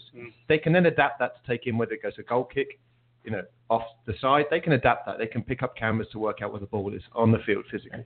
So you can start adapting that to, you don't miss a ball if it happens to go out. I can't remember which game that was. Was that the US national team when the ball was up about 5 yards? They brought it back in and crossed it. Anyway, there's a few opportunities when that ball moves around between the field of play that you can pick up very easily. The other stuff, if they're watching live feeds, most of the stuff, there's a reason why it finishes, and there's a physical stopping in the play. Right. Not physical, but it's going on, but the game has stopped in that meantime where the ref can hear that information. Okay. So I think, there's improvements to be made on it, but I think absolutely should be. Why not? If you have it at the highest level, Well, they can't have started it now. They can't have started with, all the other things that go on, and then all of a sudden say that's enough. Yeah. It's not. It's just got to keep evolving. I mean, you just don't want it to become ludicrous. Yeah. Which it could. I think a lot of it's become ludicrous anyway, with the falling down, the rolling around. So the game gets stopped anyway. Mm-hmm. Yeah. If you think now they're stopping it, adding on for every single substitute, you can't really waste time no more. I mean, it's still a ploy because you're still breaking up the play and stopping the momentum, which is fine. It's within the rules, isn't it? But, you know, they still add on 30 seconds for every substitution. Yeah. Now, if you added on 30 seconds for every time someone fell down or stayed down, the game would never end, would it? And the two things my non-soccer friends always say is it's not enough scoring and the faking. It drives people crazy. And hockey did away with that. It's a penalty for diving. I know soccer has tried to do it.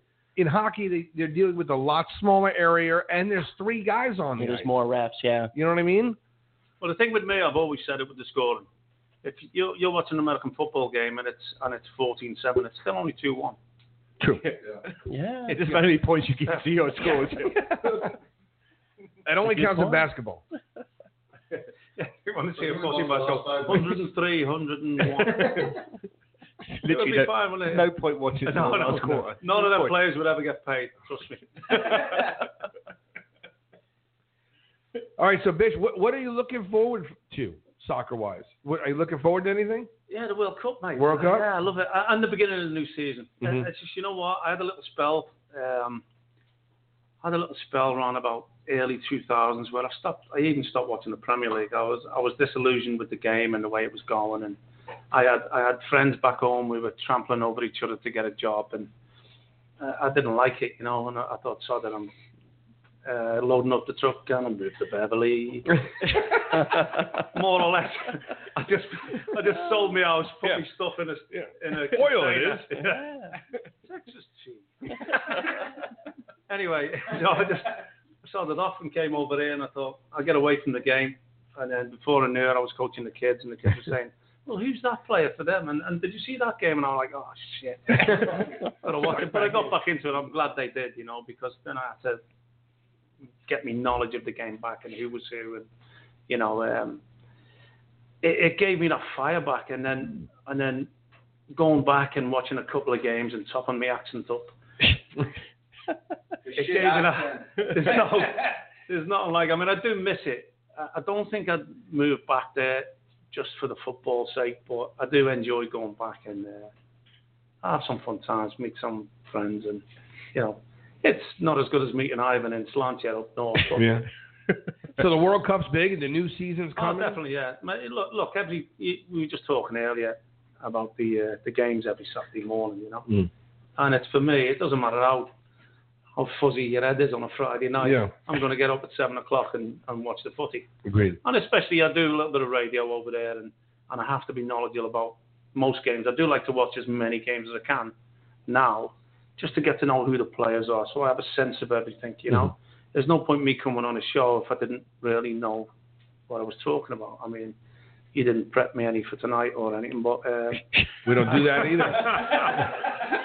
Why, you prep here? Not standard procedure in the studio. You know what? I don't mind. I prefer everything live, yeah. If you cock up, you cock up. Yeah.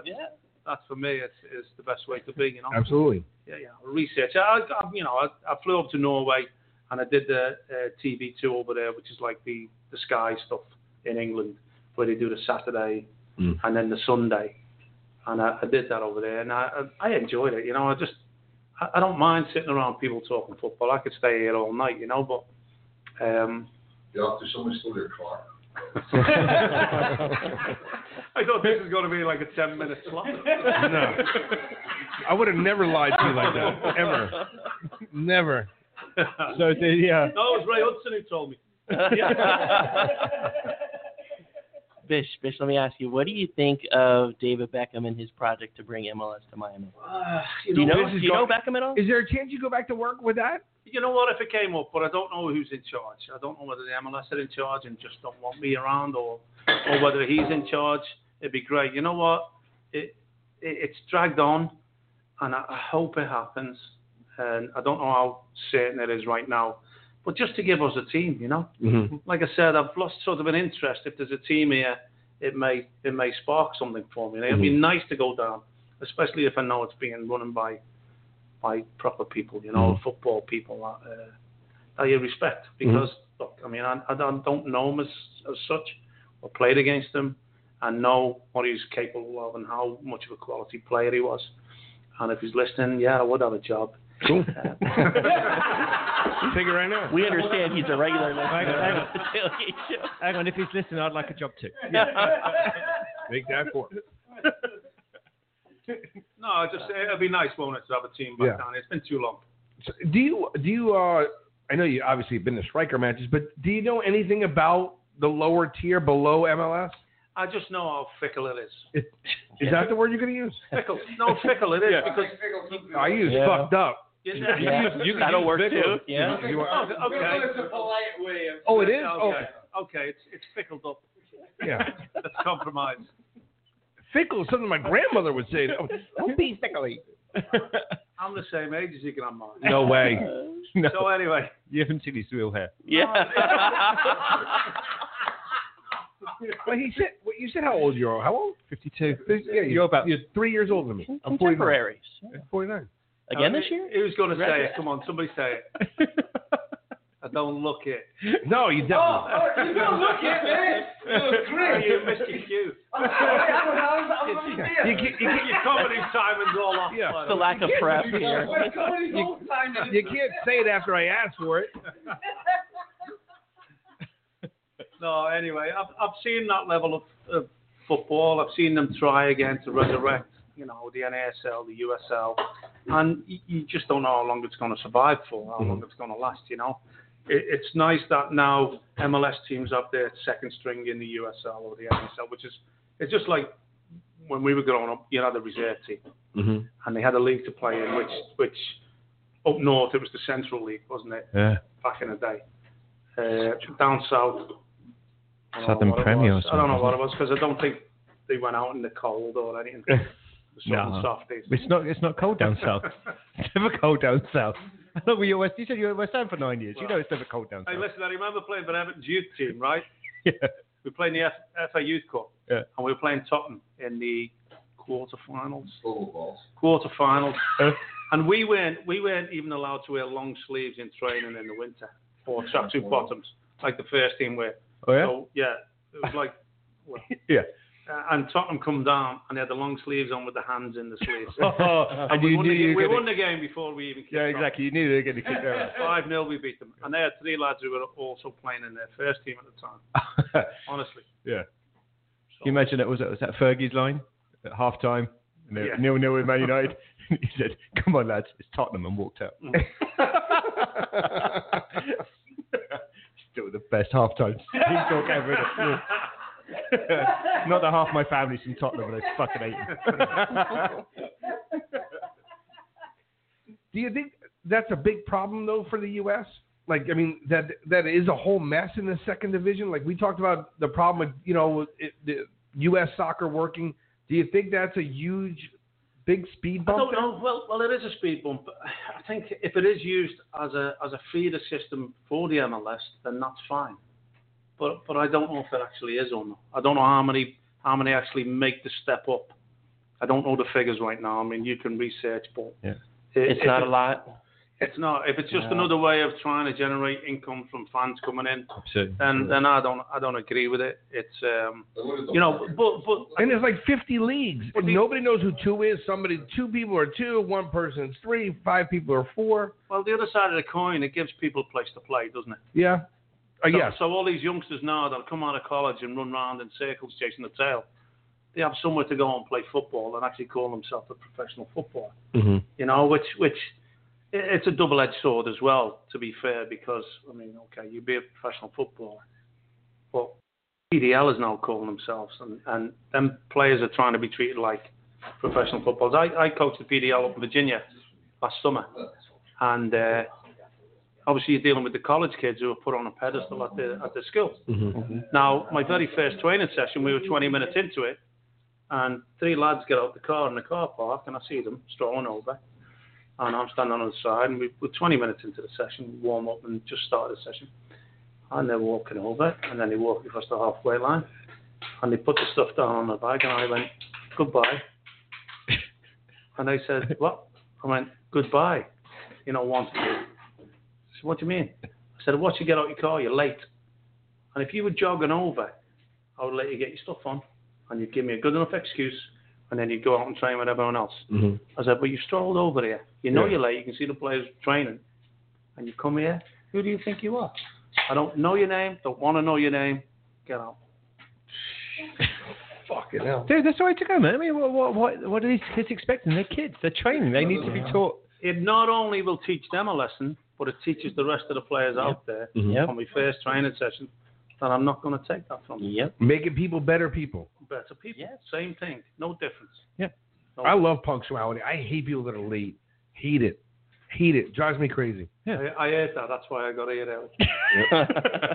Yeah, but you haven't been It close. wasn't just for the beer. Yeah, exactly.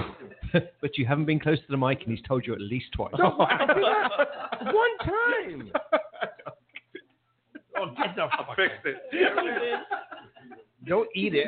Don't move again. Listen, those stories are great. Would you want to miss any of that? No. Absolutely not. Exactly.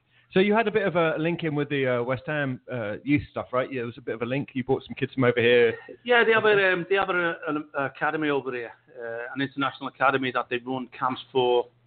I mean, they run camps all over the country, ID camps, and I would fly around the country. Mm-hmm. Not all the camps, but selecting the kids to come to their national camp, which is the end of July, beginning of August. And the West Ham coaches would fly in, run the camp, select maybe 20 kids to fly over to England in the spring break. Okay. And to train at Chadwell Heath or what's it called now? Yeah, different one. Romford. Little Heath as well. Little Heath, and they have a couple of places now, and they train in, and then they'd have a game against the West Ham youth team. So it would give the American kids a chance to gauge themselves against the, what standard they should be at. Yeah. And it's great. I've been doing that for the last 7 years now. So. Yeah, we were. My kid was playing over Naples earlier this year. I think there's a team from Fort Myers that's associated with. Is it Fort Myers? Is that with John Robinson? Yeah. Could be. John Robinson. Oh, John Robinson next to Forest. John Robinson. Oh, Robinson. Yeah. Okay. Charlton, you remember him? Welsh lad. No. No. Well, he's got a team in Naples that I put in touch with the West Ham thing. You know. Yeah, I don't know. We were playing. All of a sudden, one team came out with a West Ham logo on the sleeve, and I was like, "Really?" It might be. That's they better be careful because you're not allowed to wear it, to be honest. Because when I got my team together, I tried to do that, and the club wouldn't let me do it. But I only captained them, like, and played for 9 years, and still wouldn't. Yeah. You can have one ticket and buy the rest. Should have put him in city gear. Did Sebastian Leggett come out of one of the West Ham camps? He was from that camp. Yeah? He was the first one that they got to actually sign pro. Okay. From their camps that they run, Wow. That's cool. So you know this guy, right? Cool. Played for the US national team, like earlier in the year. He's at Galaxy still, isn't he? Yeah, he's at Galaxy now. He's injured, I think, right now. He's not playing. Yeah, right now. he didn't break through the first team there, did he? Really? No, but he was on the brink, and there's also good talk about him. And then and Bruce Arena was at LA. He brought him back, and he's been playing for the Galaxy last year. This year, not so much. He's injured apparently. So he's been playing for the national team. He played for the national team. Got a couple of caps. And they brought Dwyer in too. Well, he didn't play for West Ham, so I don't know. Right. I want to see Fafa get back in. I know. I was at. He played this week. I was at a restaurant. I don't remember if it was Sunday or Monday, and they had Philly and Revolution were playing, and he made a gorgeous pass into a box, and a guy put a volley. Beautiful goal. Do you know this guy, Fafa Picot? Say that again, sorry. Fafa Picot. No. He's used to play for the Strikers about 3 years ago. 3 or 4. Yeah, then he's been over in Germany. He's back with the Union now. Right. He got a national cap 2 years ago in a friendly game against Puerto Rico. Yeah. But he's playing at Philly for this year, and he's starting to play now. In fact, there's his scarf, Chris, over there. Yeah. And Philly's a good setup. Starting to get good. Yeah. Philly's a good setup. They do good for the youngsters there. It's your thing fucked up. It's always your mic. No, I hit it. I hit mine. Oh, there you go. Dodgy. It's not me. Nice buzzing in the background. All right, so you know a couple of people we know, so let's touch on that. Rooney. Yeah, Jim, yeah. What has he told you? I already knew all of it. So you got to board me. How do you know Jim? How do I know Jim? Yeah. He was me captain at Miami, wasn't he? Yeah. And he used to be the mediator with me and Ivan when we used to get in trouble. He'd come and put his armband on at the police station and bail us out. Yeah. Yeah, the captain. Look at that. And you know Olaf? Olaf? No. He says he knows you. Olaf Henke? Where do I know him from? Fort Lauderdale. Yeah. Fort Lauderdale FC. Okay. He's the director at Fort Lauderdale FC. Maybe? German guy? No. No? You know what? I've had so many nights out with so many people. I may have, and I may do them in a justice. Yeah, it might come back. I did have some nights with the Brazilian restaurant. Maybe that was it. Yeah, maybe. A couple of times went down there. Yeah. Those are good nights. Yeah, when. Nothing like some beers and meat. It was Fernando. Yeah, Fernando Clavejo was there at the time. Yeah. Oh yeah. Yeah, I went down there I think twice. Maybe. You know what? Like I said, I've got Alzheimer's. So what's the prediction for the World Cup? Let's do England and the U.S. I don't know.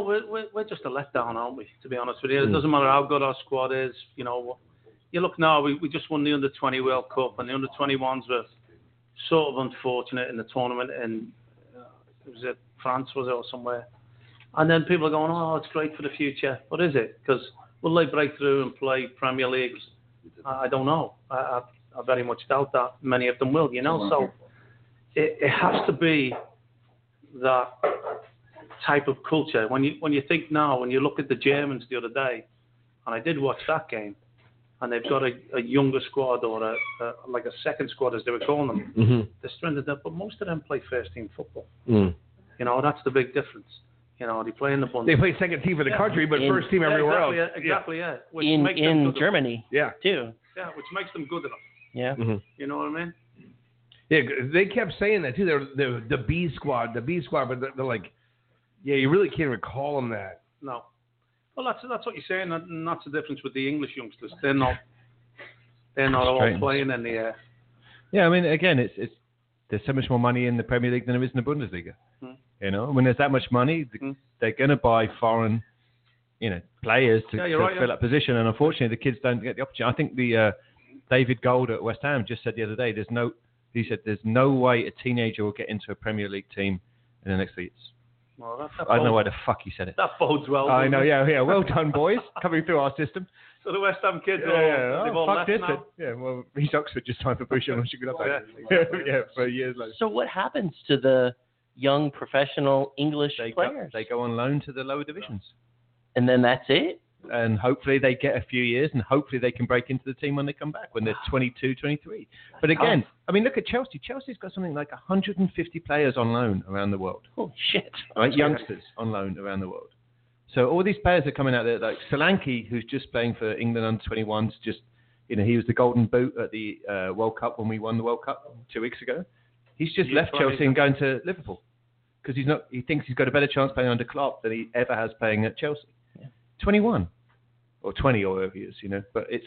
But that's the biggest difference now in England. Yeah. Like we say, when you go back to me, make my debut at 18, that doesn't really happen anymore. No. When you're looking at, they have an under-21 squad or an under-23 squad, they're looking for their under-20. You're making your debut at 23, 24, which your career's already shortened. You know what I mean? But, yeah, that was when I realised last year. I was looking at something the other day, and they were talking about the under-23 squads at the Premier.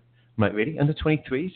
It was U18, U21, and 21s were stretching it. Now we're 23. So well, it was that it used to be the first team reserves. So you get your under-21s playing with seasoned pros. Yeah. And that was the difference. You were playing with men. As an 18-year-old or 16-year-old even, when I played in the Everton reserves, I was 16 playing with men. Yeah.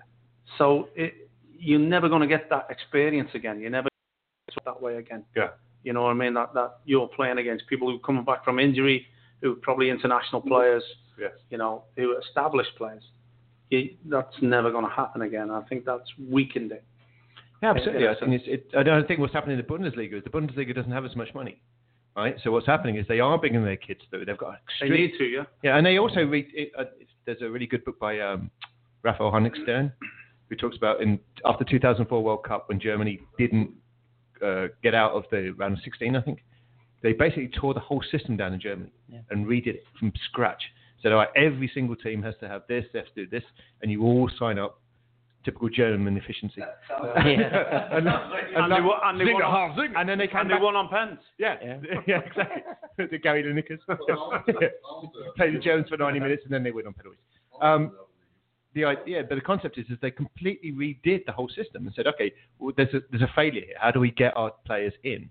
And they worked it out. And now you look at the Bundesliga and it's 80% Germans playing, and the young kids are playing and they're playing regularly and they're playing. They may get smashed by Bayern every week, but they're still getting to the point where they're going to play. They're going to get to that point and they'll play internationally. Yeah. And their team is dominating.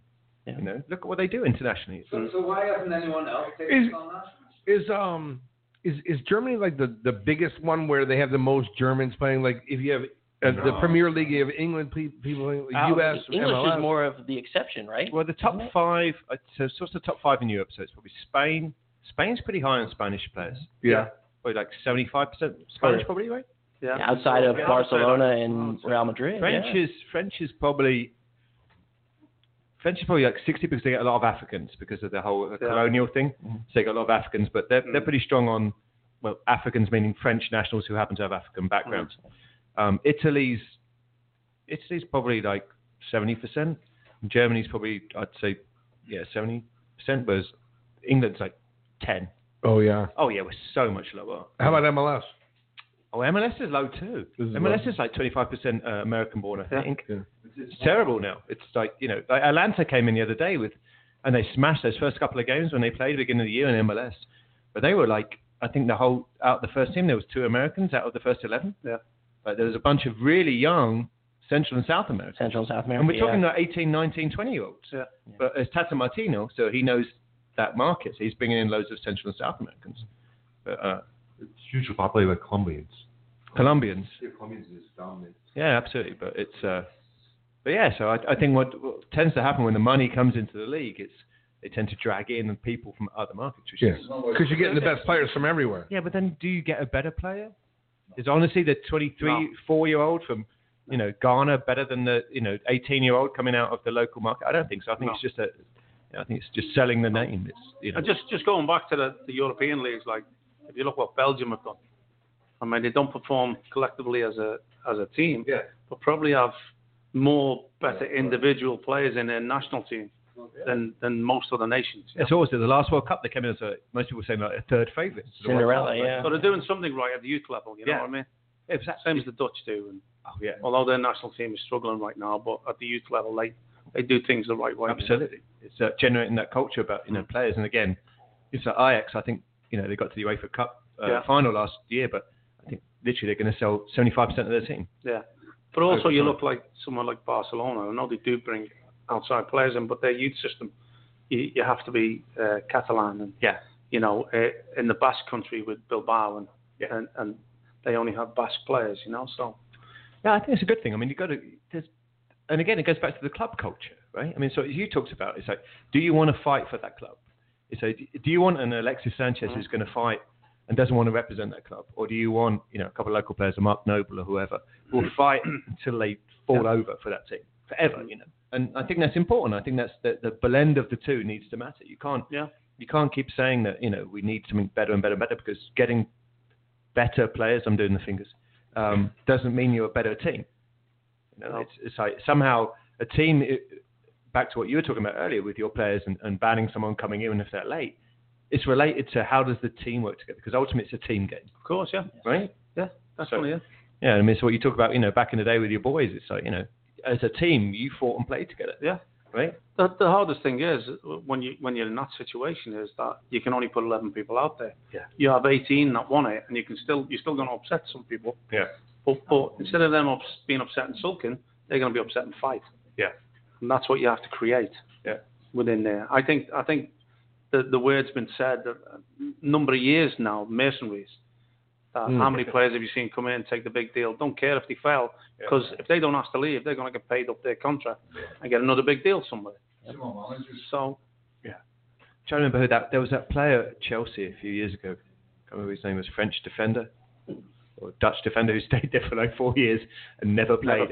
Never played, got paid like $500,000 a year or whatever it was, like more than that. I'll take that gig. Yeah, decent gig. Yeah, you have to get picked, Scott. It's true. What'd you think when you heard about our strikers? What'd you think? When what? We're gone, right? When it's gone. You know what? I tell you what I do. I play golf most Sundays when I'm not playing poker or riding my Harley. Again, horrible life. Wow, man. God, I hate it. And most of the time I come down this way and go along commercial, play at Inverary or Woodlands or somewhere. And I go past the stadium and I get a lovely warm feeling. And then I think about why it never carried on, continued. And even with the strikers, I always remember coming for the first game and it was full and the optimism of everybody. And then the next game or 2 games later when they hadn't won, that it was 1,100 people again. And it was sad to me. I couldn't keep coming back and watching it because it was sad.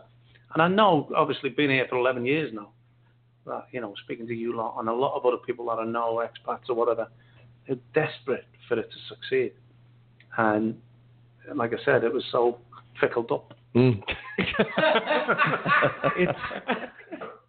It's the lack of it being Division One. I mean, that's just of course it is. Yeah. Well, look, when we talk about sports here, people follow the winning team, right? Doesn't matter what sport.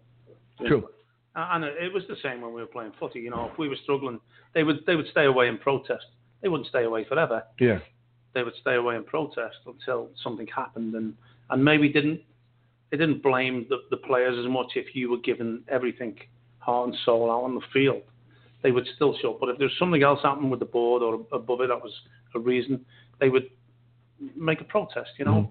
It's for me. It's to be in that top division.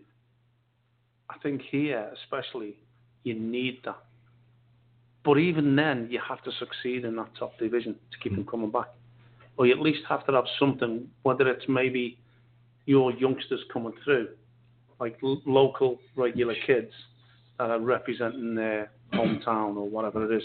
Yeah, we'll keep fans coming back and generate that cash flow. I think, we've talked about it in the past. I mean, there's a couple of the guys like Manny Gonzalez, who was here, who's a local kid from Pembroke Pines, who was playing, and he was out with the kids every week. Tom Mulroy had him out there, training with the kids, and it dragged, literally thousands of people into that ground. Because I had friends of mine who've got no interest in soccer, but their kids, knew Manny from the funds. Yeah, exactly. You stop me there. And they literally came out to the games purely because Manny was there. This is a 20-year-old kid, literally a 20-year-old kid who's done nothing. He plays well on the field occasionally, but he's there teaching their kids, and I think that makes a difference. Especially in the soccer, young soccer culture in the US, it makes a big difference when you get some of those local kids come through, and you've got to tap into that, right? Yeah, but the kids at school need to recognise they need the heroes. They need exactly. They need something to aspire to, Absolutely. And I think when it's not a top level league, it's hard to aspire to it. You know what I mean? So I think the Beckham thing, if it happens, will be a massive boost to. I know it's going to be. Where's it going to be? Is it going to be Broward? Is it going to be further south? At the moment, it's Overtown. Is it? You know what that means? No. Overtown's like the worst area of Miami. And northwest of downtown, it's not a good area. Is it? No. Somewhere you don't ride your Harley there. Maybe I won't be going then. I actually have to cut through the Himalayas to get to here. Took me over an hour. And it's like they try. They haven't. Hold on. It's not like they haven't tried before. They moved the Miami baseball down there into a bad neighborhood again, and it's not like anything improved. No, look, I don't know whether that neighborhood's going to suit David and his missus anyway. But shocking that they force them into it, though. I think the only ones that'll take them is the problem. I think I've just killed me opportunity for a job there. Oh, boy. Yeah, it's a long hike. You better lock that Harley up well. Better put it on a crane. You just give the guy in the corner $20. He'll watch for you. Yeah. I don't think she'd be happy about being called Project Spice. No, absolutely not. She won't be. They're going to have to move that stuff. Justin, that's another drop. Yeah. All right, listen, we want to thank Ian Bishop for coming over tonight. Thank you so much, sir, man. Thanks, fellas. Absolute pleasure. Incredible. What's better than that? We got the Bish. We had the Bish. It's over. Tune in next week, 7 o'clock. Play us out, Matt. You're going to do me the touchy. Yeah, you got it. Come on. Hurry up.